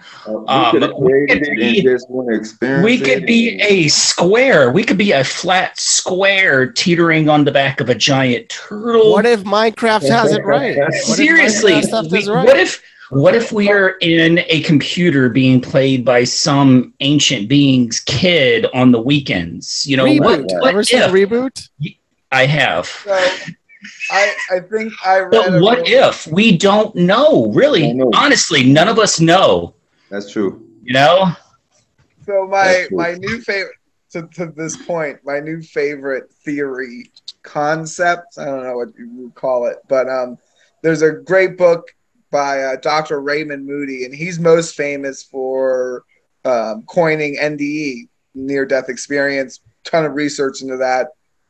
Concept and interviewing people really established in that area of psychology, but this book is purely on like logical theory, and it's I think the book's called Making Sense of Nonsense, but it gets into this theory of what we try to do on a daily basis, absolutely. But what we all lack, and it's not our fault, we're taught this logical fallacy, is nonsense for most of us is equal to false. I do that all the time. Like, that's nonsense. I write it off. I dismiss it, meaning it's bullshit. But that is a big mistake we do in our logical thinking, because there are three categories of information. They're not just true or false. There's true, false, and nonsense, meaning you can't derive sensical information from it. You can't find a true, you can't find a false that doesn't have meaning. And we have to recognize that we use that all the time, whether it's religion, and I'm not gonna step on that landmine, but think of whatever religion you're not, think of whatever one you're not, and think of one of the ridiculous things they believe, right? There's the flying spaghetti monster. What if we're... Oh my God, please. We're not stepping in this minefield tonight, all right? No. Well, right. That's the spaghetti monster. It doesn't make sense. Right? It doesn't make sense. But also look at science, because science uses that nonsense placeholder too. Look at the Big Bang Theory. Nothingness exploded into everythingness. That sentence doesn't mean anything. It's a contradiction. It's the same sentence Dr. Seuss writes to entertain children. It's a piece of nonsense. It doesn't mean anything. That doesn't mean it's false. It just is a placeholder for information hopefully we'll understand. And that goes back to applying these frameworks, especially when it comes to the paranormal, because all of the paranormal essentially fits in that nonsense category at the end of the day. There's little bits of information, little pieces of physical evidence that they're there, they're disputed, but they're there. But at the end of the day, these experiences are essentially nonsensical, which is why the research into the idea that they're psychedelic in some kind of nature seems to be the most fruitful, because it does address that nature. Whether it is, putting the mind in a nonsensical thinking framework, or if it's, just doing the things psychedelics does and makes you think outside the box. Either way. It's like... Go ahead, my bad. Go ahead. It's like you have to look at, like, when you think of like NPCs will only agree with like a logical conclusion of whatever you're talking about. NPCs only will... What is logic? Like, yeah. Well, that's just... So I don't totally got it. But see, no, I don't like that's up to you, sir. Because I think it dehumanizes our fellow brethren, because we're all humans, fighting together. And that's not to say I think, and no one's born an NPC. NPC is hammered into you by... Oh yeah, they're totally like, they are programmed at an early age. We were all an NPC at one point or another in our life. It's whether or not you choose to look outside that pre-programmed way of thinking. I was always rocking it. But seriously, it's like you have to, like, I disregard nothing anymore, man. I mean, it could be the most nonsensical piece of information out there that a vast majority of people will look at that and go, that's hey man, you're speaking crazy now. I was inhaling. Yeah. I felt like I was inhaling water the other day. I was talking to somebody, and I sort of like, I had to stop. I was like, I'm smelling water. I'm smelling like I'm inside of water, and I felt like I was like drowning. I'm wide awake. I'm just talking literally to somebody over Zoom, and my brain was like, wait, is it all glitching? I'm inhaling liquid, but I'm here. But I'm actually inhaling liquid right now. My body like glitched out. It's like, wait, am I here? I had one of those once. 3 a.m., which interestingly, the witching hour, all kinds of weird chemicals in the brain at that time, which science debunk the witching hour. Sitting on the toilet, 3 a.m. You ever heard of cellular memory? When I was in prison, guys, third year after not smoking marijuana and everything, I was into my third year, right? I swear on everything. There's cellular. I had residual sensories. I was smelling herbs some days. It's certain senses that I didn't have access to, that I hadn't taken into my physical vehicle a long duration of time. but I smelled smells that it was so definitive that I could not notice that it's And I was wondering if you had that experience where that you went without something a long time and you like basically what you're saying, Lewis, I guess. But that's to that biocentrism idea that and Robert Lanza hits on that none of the experiences we experience exist without the human brain. All of those sensory inputs and outputs are in there, and they're chemical triggers, things like that. Yeah, you can add some chemicals that fuck with it, but for the most part, all sense, all smell, taste, sight, those are already pre-programmed in the meat computer. And so it gets to that idea, he points out, if a tree falls in a forest, does it make a sound? Well, in a forest, yeah, there's plants, bugs, everything, something's going to feel that vibration, something's going to experience that falling. But if a stone pillar, a patient that was unsedated in operation having surgery, right? And this, and he came back and told everything that was going on in the room when he was sedated, unconscious, and they was operating, had him spit open and everything. But when the consciousness or whatever entered back into the vehicle upon when they woke him up from the anesthesia, that they remembered everything detailed that would happen in the room. So you say the brain is the reason, is the basis. I'm conflicted. I'm not saying you're wrong now, Chaz. I'm just saying. Hold on. I got one for you. I'm trying to give me a second. I'm pulling up the article. I'm gonna send it in the chat. I did put one on from Harvard on smelling things that aren't there. So there's been studies on that. It's like a kid that's scared of the boogeyman, right? It's not there. In his mind, it is until he grow up. And they do say that's one of the beginning signs, one of the first signs of a brain tumor too. Wow. Oh yeah. So if you smell, smell could dictate if you're having a health condition. I disagree with that. That sounds absurd. They say that happens. That happens with brain tumors. Brain tumors is indicative of a brain tumor. Smelling certain things. Smelling certain things that are not there. Okay, there are, and there's actually certain smells. Everybody smell something that's not there. That signs of a brain tumor. That don't no. Particular type. Particular smells. There are a specific category. Can you pull up some research on that? I just put it. I bet it's in the chat. Yeah. Because I just can't go over there. It's in the chat. It's in the chat. That's right. Okay, I can't see. What? But that's don't make it. Come on now. This ain't scientific. This ain't medical. This just some guys making up. This is Harvard Health Publishing. Whether Harvard or not, Malcolm X went against Harvard in a debate and shut everything down. So that don't mean Harvard. No. But there's a lot. This is a recent research. There's research that it comes from other people. So it starts from. People say, "Well, I was smelling this particular smell right before the heart attack." So everybody that said or stroke, have brain tumors. That's what you tell them. That's not. You're taking that wrong, man. That's not. Yeah. No, I'm just trying to clarify. I'm just trying to understand. I ain't taking it wrong. I want to understand it. That's all. They have brought people in something that's not there. Okay, hush for a second. Let him tell you. Cal, hold on a second. I don't hush for nobody. I'm a grown man now. Hush. I tell my child hush. Hey, hold on a second. Hey, they've brought people in that have had. Let me go. I'm gonna have to cut this short. But hush. I don't know about hush. I tell my son hush. But we're trying to explain, and you won't slow down. You won't slow down long enough to let us explain. You keep interrupting. Hey, hold on a second. They have brought people in that have had. I enjoyed everybody on the panel. I love you guys. It's okay.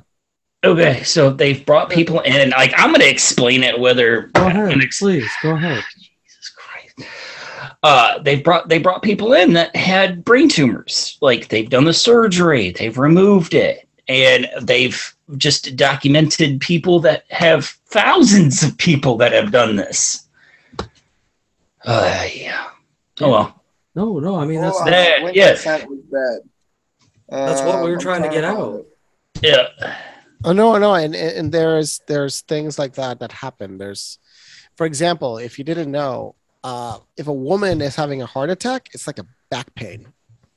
Yeah. And with So, guys, and with people, a lot of people, it's like left shoulder pain.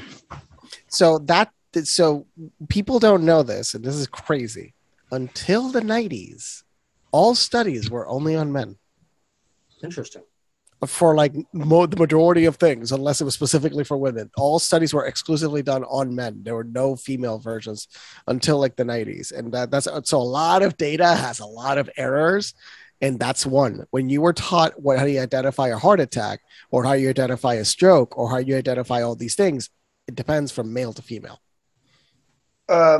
So this was what I was looking for. I'm sorry I missed all that. Part of the ESP study. I'm sorry, Kel. Miss you, man. This was what I was trying to get at. See this image? You all can see the image here. Which one's blue? You guys see which one's blue out of the squares? None of them are blue. I can see it. You can see which ones are blue. There's one here. Mm-hmm. I'm gonna circle it. Yeah. Line, right? It looks blue, right? Yeah. It's not. Which one of these is a different color? Anyone? None of them. Like any of them. They are. None of them. Well, one of them is one shade different. And so here's what's interesting. This girl here is from the Himaba tribe in Namibia in the Kalahari Desert. Is on point. That is Namibia, yes. She can't tell which one is turquoise. She legitimately is struggling in this image to figure out which one there is the blue square. But every person of the Himaba tribe was able to be like, that one right there. It's one shade different. It's only one shade green different. If you went on like Photoshop and did like that color gradient, you ticked up one. It is slightly different. There it is. It highlighted it. I remembered it. That's the only reason I do it. And once you say it, you can kind of see it a little bit. It's also a screenshot, so it's likely also not even accurate in terms of color. That's why I don't like that part. It's probably not even that accurate on color. But I get the point of the study, yeah. Well, and the title of this article is "There's Evidence Humans Didn't Actually See Blue Until Modern Times." And that's a little bit of a misnomer. It's the popularization of indigo as a dye. But if you go back in time, like Homer's The Odyssey, there's no reference of the blue. No, there's if you go even to the medieval times, if you look at like the colors from natural dyeing agents that they used for clothes, blue really wasn't prevalent. And it was more because there wasn't the pigments available. But that notion of ideas like, oh, blue didn't exist. Like, no, it existed. We just had a different name for it. Well, Homer described the ocean as wine colored. And if you think about it, blue is a variant of that. It's it's close. Again, it's a descriptor. Well, it gets. We have artificial colors. We have a way to create artificial colors that we didn't have a few hundred years ago. Oh yeah. So here's why I know of that study in particular, though you might find this intriguing, is because I'm looking into a paranormal case in that region, where they have, like most desert arid areas, they have this weird light phenomenon. I went out to Marfa, Texas. I saw the Marfa lights, these weird light spheres. Most scientists, it happens so often that most scientists believe it to be, some kind of natural light phenomenon. It's always where these lights pop up, some kind of spooky legend is associated with it. And they got the Min Min lights in Australia, and this set of lights in Namibia is pretty much unstudied because, paranormal people are. Is that similar to the lights that are seen in Texas? You ever heard of those lights? Light productions that people find in Texas? I'm sorry, what was the question? There's a light, like the light show, the natural light show that people don't know the origin of it in Texas. Yeah, Marfa, Texas. So yes, that's a perfect example. It's in the early years, first settlers, it was thought to be the ghosts of Aztec soldiers looking for gold or hiding their gold or guarding their gold or, something gold.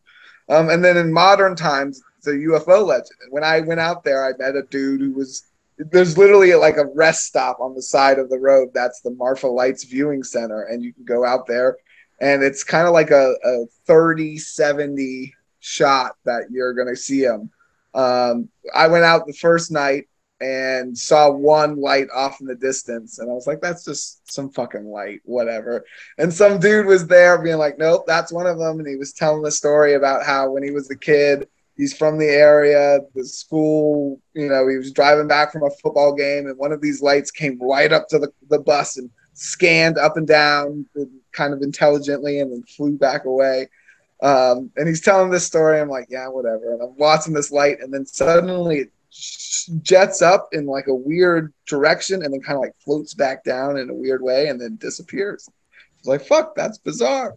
And so the next night I went out and I took a bunch of magic mushrooms because that's, my approach.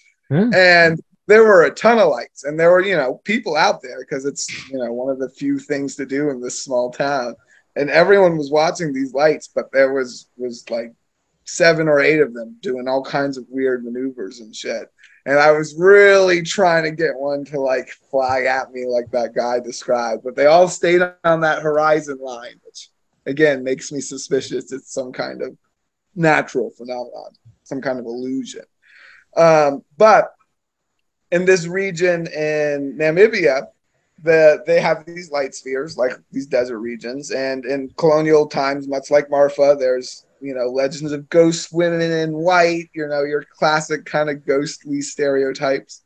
In modern times, there's this, UFO lore associated with them. They follow cars, missing time, that kind of stuff. But in this one region around the southern border with South Africa, near this riverbank, the light sphere, when people get close to it, they see it as a flying snake. And it's the flying snake of Namibia. Now, this snake is super bizarre because of the details. It has like a glowing light on its head. So that's why it looks like a sphere from far away until you get close. But it also has smoke coming out of its nose. It has this heat about it. It leaves scorch marks, very similar to UFOs. But most notably, it drains the blood of cattle. It leaves these perfectly round, cauterized wounds, draining the blood, similar to not only UFOs, but chupacabras in South America and Latin America. Puerto Rico! And again, farmers in this region report specifically, a bunch of cattle died, scorch marks, blood drained. It must have been the flying snake.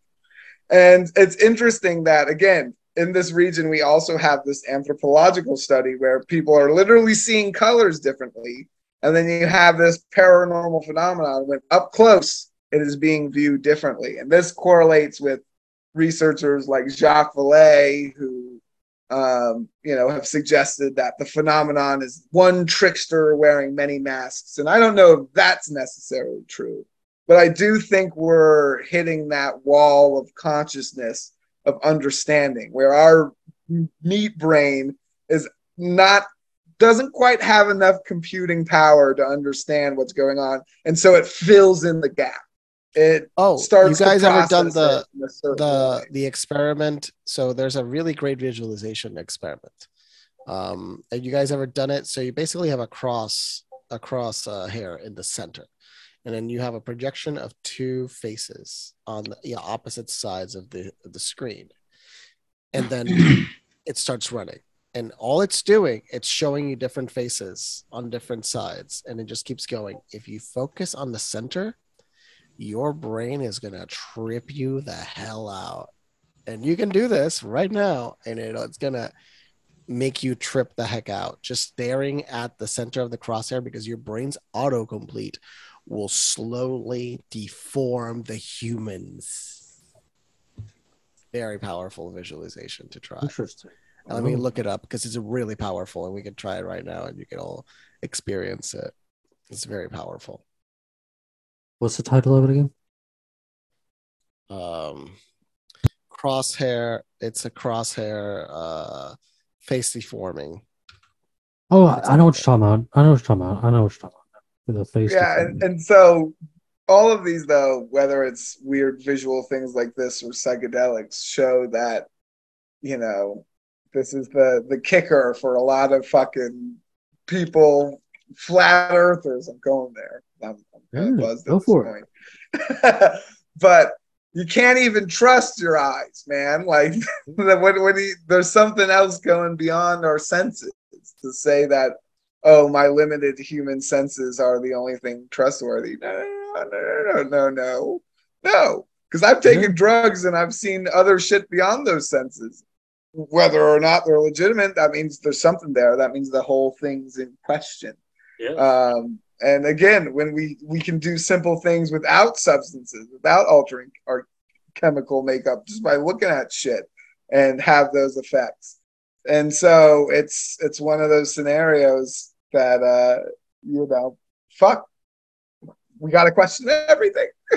You got to be constantly questioning the reality around you. And you know what? That's why they gave you the consciousness in the first place. So wait. Probably. So like make it full screen and let's actually try it. Everybody, just stare at the crosshair.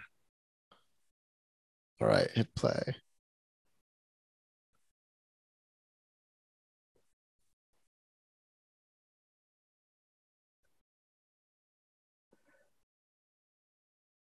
Nicolas Cage. Wow, it's already really bad. Mm-hmm.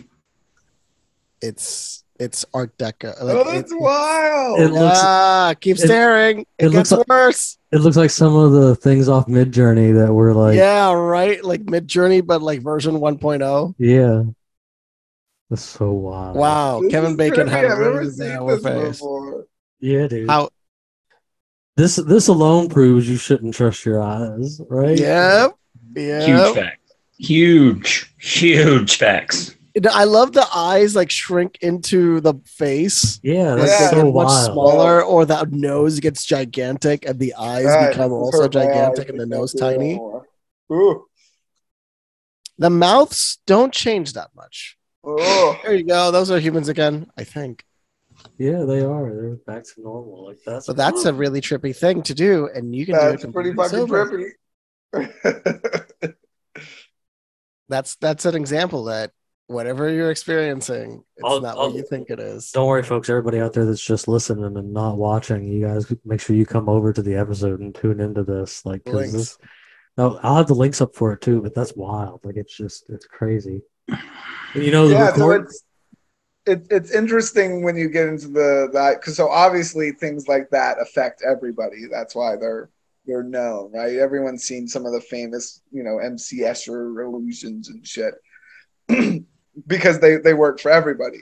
But when things like the color thing we saw, that seems to be more of a cultural, possibly, genetic scenario going on there. Again, the question, as it often has become in modern science, nature or nurture, how are these, what causes your perception to be what?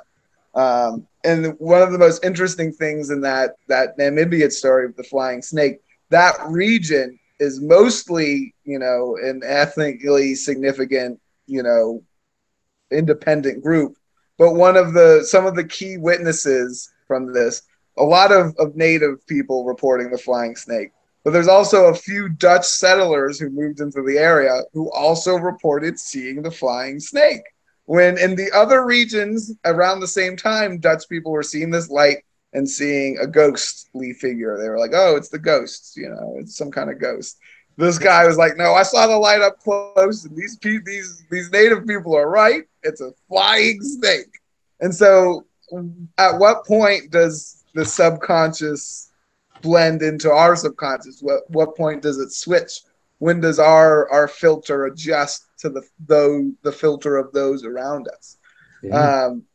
And I think it's super interesting when it comes to some of the modern lore coming from the US when it comes to the skinwalker stuff, which of course there's the original legend, and with all stories like this there's some kind of original legend, it seems. Even the flying snake, there's a legend of snake god from that region that lives in this river. But Mothman. There's a legend of a Native American curse in that area.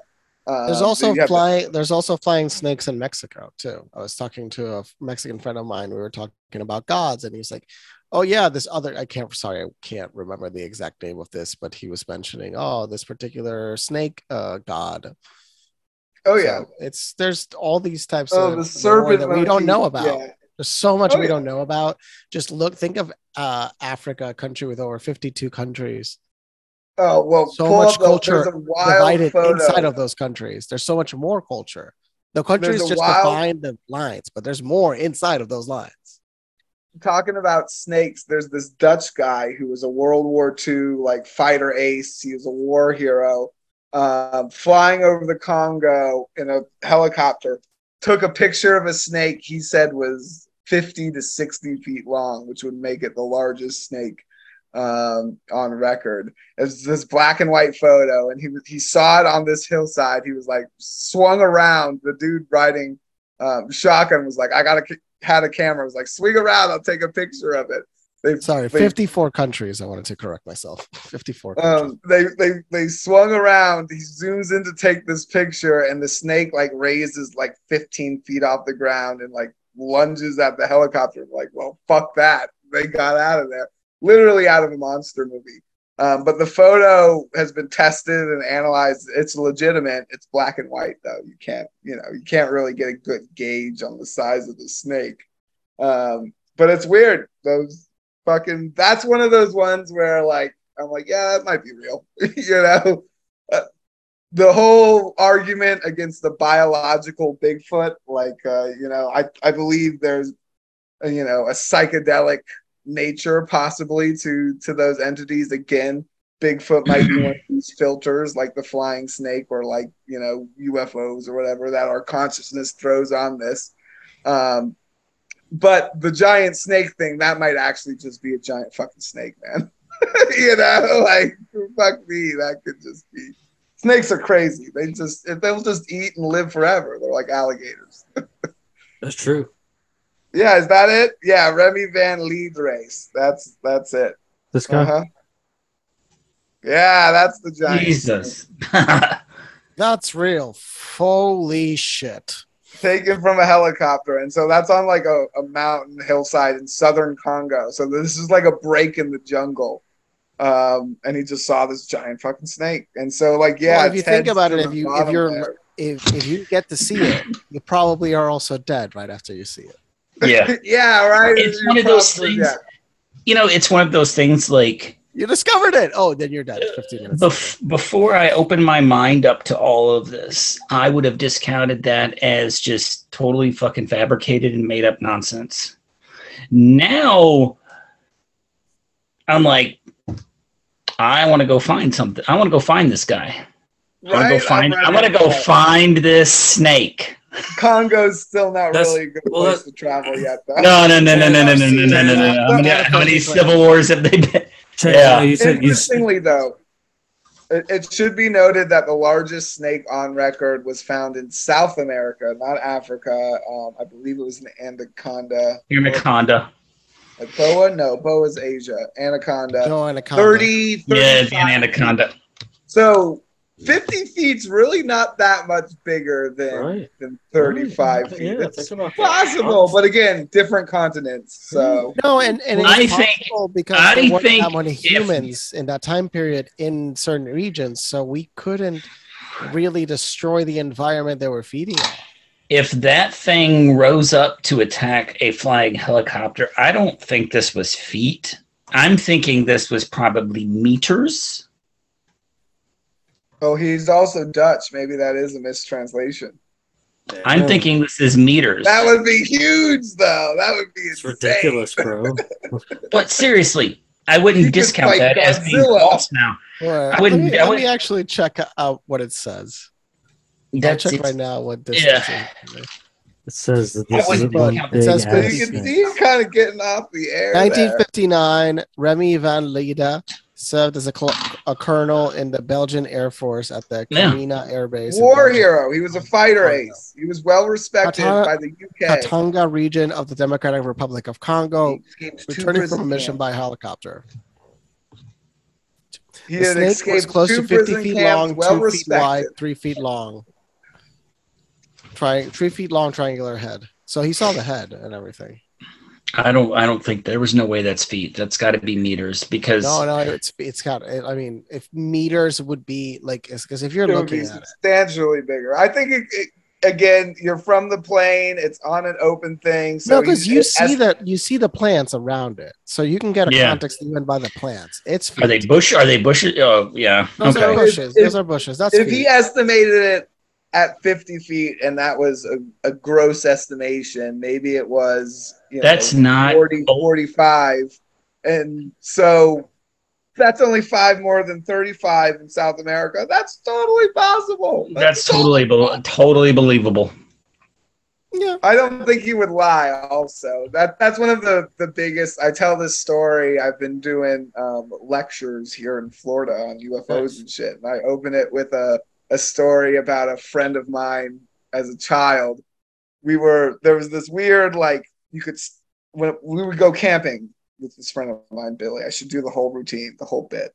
Here we go. There's something. Comedians, paranormal investigators are the same thing. They're both terms for unemployed. Yuck, yuck, yuck. All right. When I was a kid, I used to hang out with this kid, Billy, and he was pretty strange, but he was a cool kid. And we would go camping. We'd go on these long camping trips. And one time we were at this campground, and there was this weird phenomenon where you could step over this speed bump and you could hear wind chimes, and then you could hop over it and there would be nothing. It was like this weird kind of sound wall. And now as an adult, clearly it was some kind of echo between the trailers, sound thing going on. But at the time it was kind of spooky, right? And so we were all testing it out as kids and, ooh, weird. And my friend Billy comes riding down the road on his bike, and he's like, the ghosts are planning an attack. We got to get ready. And I'm like, well, come on, man. No, something weird's going on. Why are we doing all this?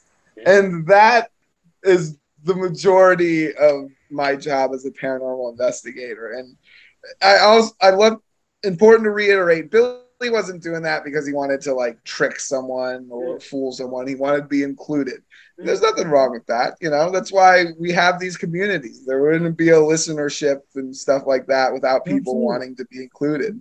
And sometimes that leads them to be telling some yarns. And here's the thing. It's annoying, yes, but also those are some of the best stories. They're the funniest, they're the weirdest, and sometimes the absolute scariest, when people make it up. Because the truth oftentimes is, more mundane than that.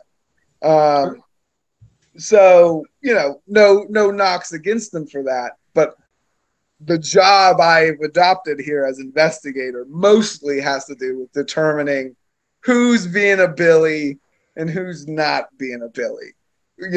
Are you telling this story because you want to be included, or are you telling this story because something weird happened to you and you want to figure out what it is? You've had a bizarre, reality-altering physical experience and you need answers.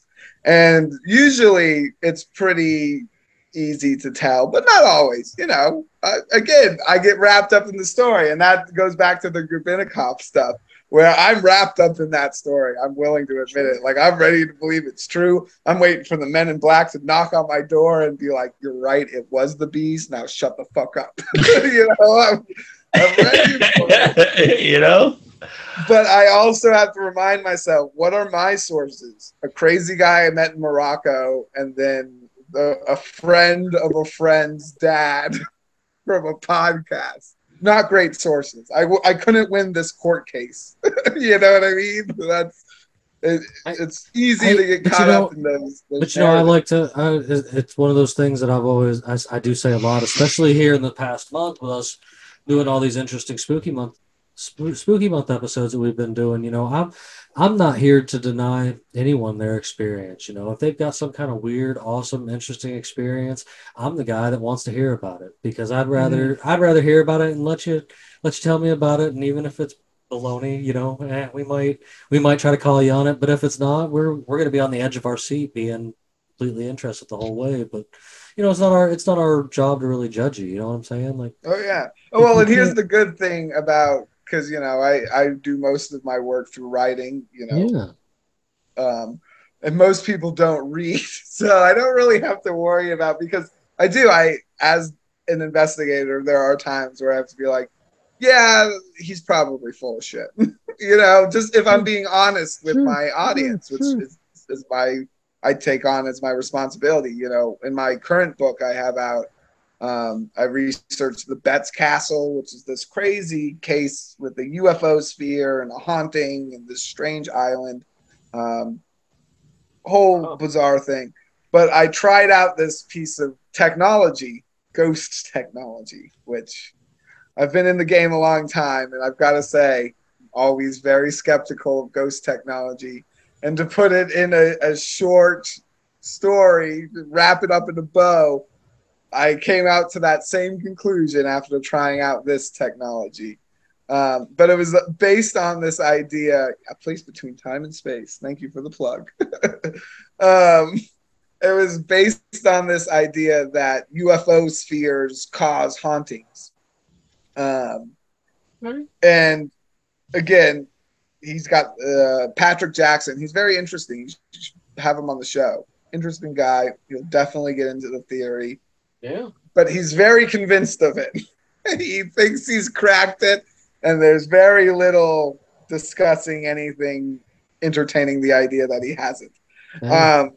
But his theory is that the Foo Fighters, that these UFO spheres are responsible for hauntings, that they go into a quantum state and they turn invisible and they say random phrases, and that's what EVPs are. It's the sphere trying to scare you away, and that's why they don't make sense. It's kind of like talking to an AI, not an actual ghost. It's an interesting theory, and honestly, it represents a step forward for the ghost hunting community, recognizing there is a connection. But there's like an $8 app you gotta buy, and then there's like a device which is like $800 if you want to get one of the devices. Plus, it's from the UK, so you got to pay for that international shipping. Oh my god! So, obviously, on a paranormal investigator's salary, I was like, okay, sure, whatever. Luckily, I have friends in interesting places, and this one guy who does some stuff with TV shows was able to loan me one of the devices to try out during this book.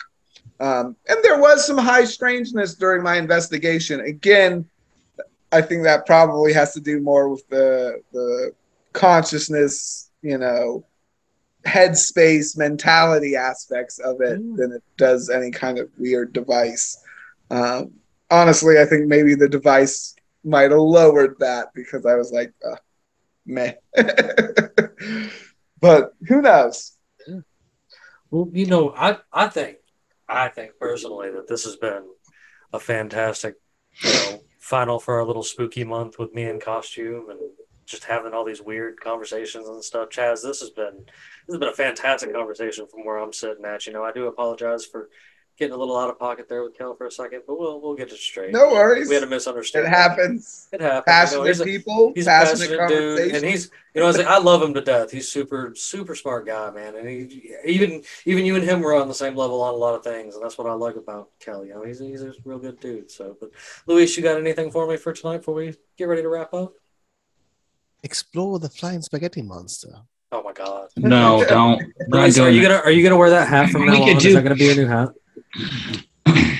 You can make it a religion. You could make it a religion. Chaz, I usually wear a pirate hat on a regular basis. All right, well, great, man. Now I gotta get something. I'm gonna always wear the wizard hat when I'm on. Yeah, bro. And again, anytime, I always love return guests are my favorite guests, and there's so many things we can talk about. So, Bandit, you got it. Bandit, you got it. I think we should have him on with Kat and Kate. Oh God. I'm just. I think that. No. Vicky. Miss Vicky, our medium. Miss Vicky, the medium. She solves murders with her medium powers. She's interesting. I think that would be a really good I combination of people. see some eye rolls from some people in the audience here. Spaghetti hats. No, not at all. No. I'd love to talk to her. Well, I gotta be I love honest to talk with to you. her. So.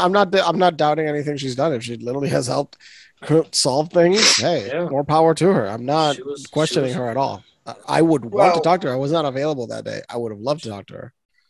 I'm also interested. I would love to see Oh, yeah, documentation because it does happen. Mish Love has a couple good documented cases of you know, police officers who have used psychics before and confirmed that cases have been solved. But The he's sad part is also some of done them have wasted the police's time. So it's Well, like a mix of, yeah, that's some are what good and some are horrible. he's also done the math on the percentages of that, and it's definitely like 99.5% are fake nonsense that wastes people's time. So it's So again, I love interesting claim. I'm open to it. Oh yeah. But you know, Well, again, of course, you guys. I'm open to it. You guys know that with every episode, I make sure I share where you can find the folks that are going to be on here. And of course, here's just his plain website, chazofthedead.com. Yeah, you can find his book. His family thinks I'm crazy. What's that? Oh, so Oh, that's great. Mark, he's a great guy. There's my articles I write for Paranormality Magazine. They're a great independent publication. Oh, that formatting's bad. Fix that. Great independent publication. Do all kinds of paranormal stuff from cryptids to and you can get back to him on all his socials there as well. And the socials at Chaz of the Dead on all of them. Very one note. So check it out. That's how I found him in this podcast community, man. A lot of us all kind of chat together and stuff like that. And I ran across this guy and I knew he was going to be something we'd be into talking to this evening. So I really appreciate it. I had a blast tonight. Like you've been an absolute just joy to have on to this evening, for serious. And I can't wait till you come back again, man. I really can't. Now, of course, in true fashion of how things roll over here, you guys know I can't sign out without giving you my nightly pirate joke. So where can you find a pirate who has lost his wooden leg? Right where ye left him. Good night, everybody.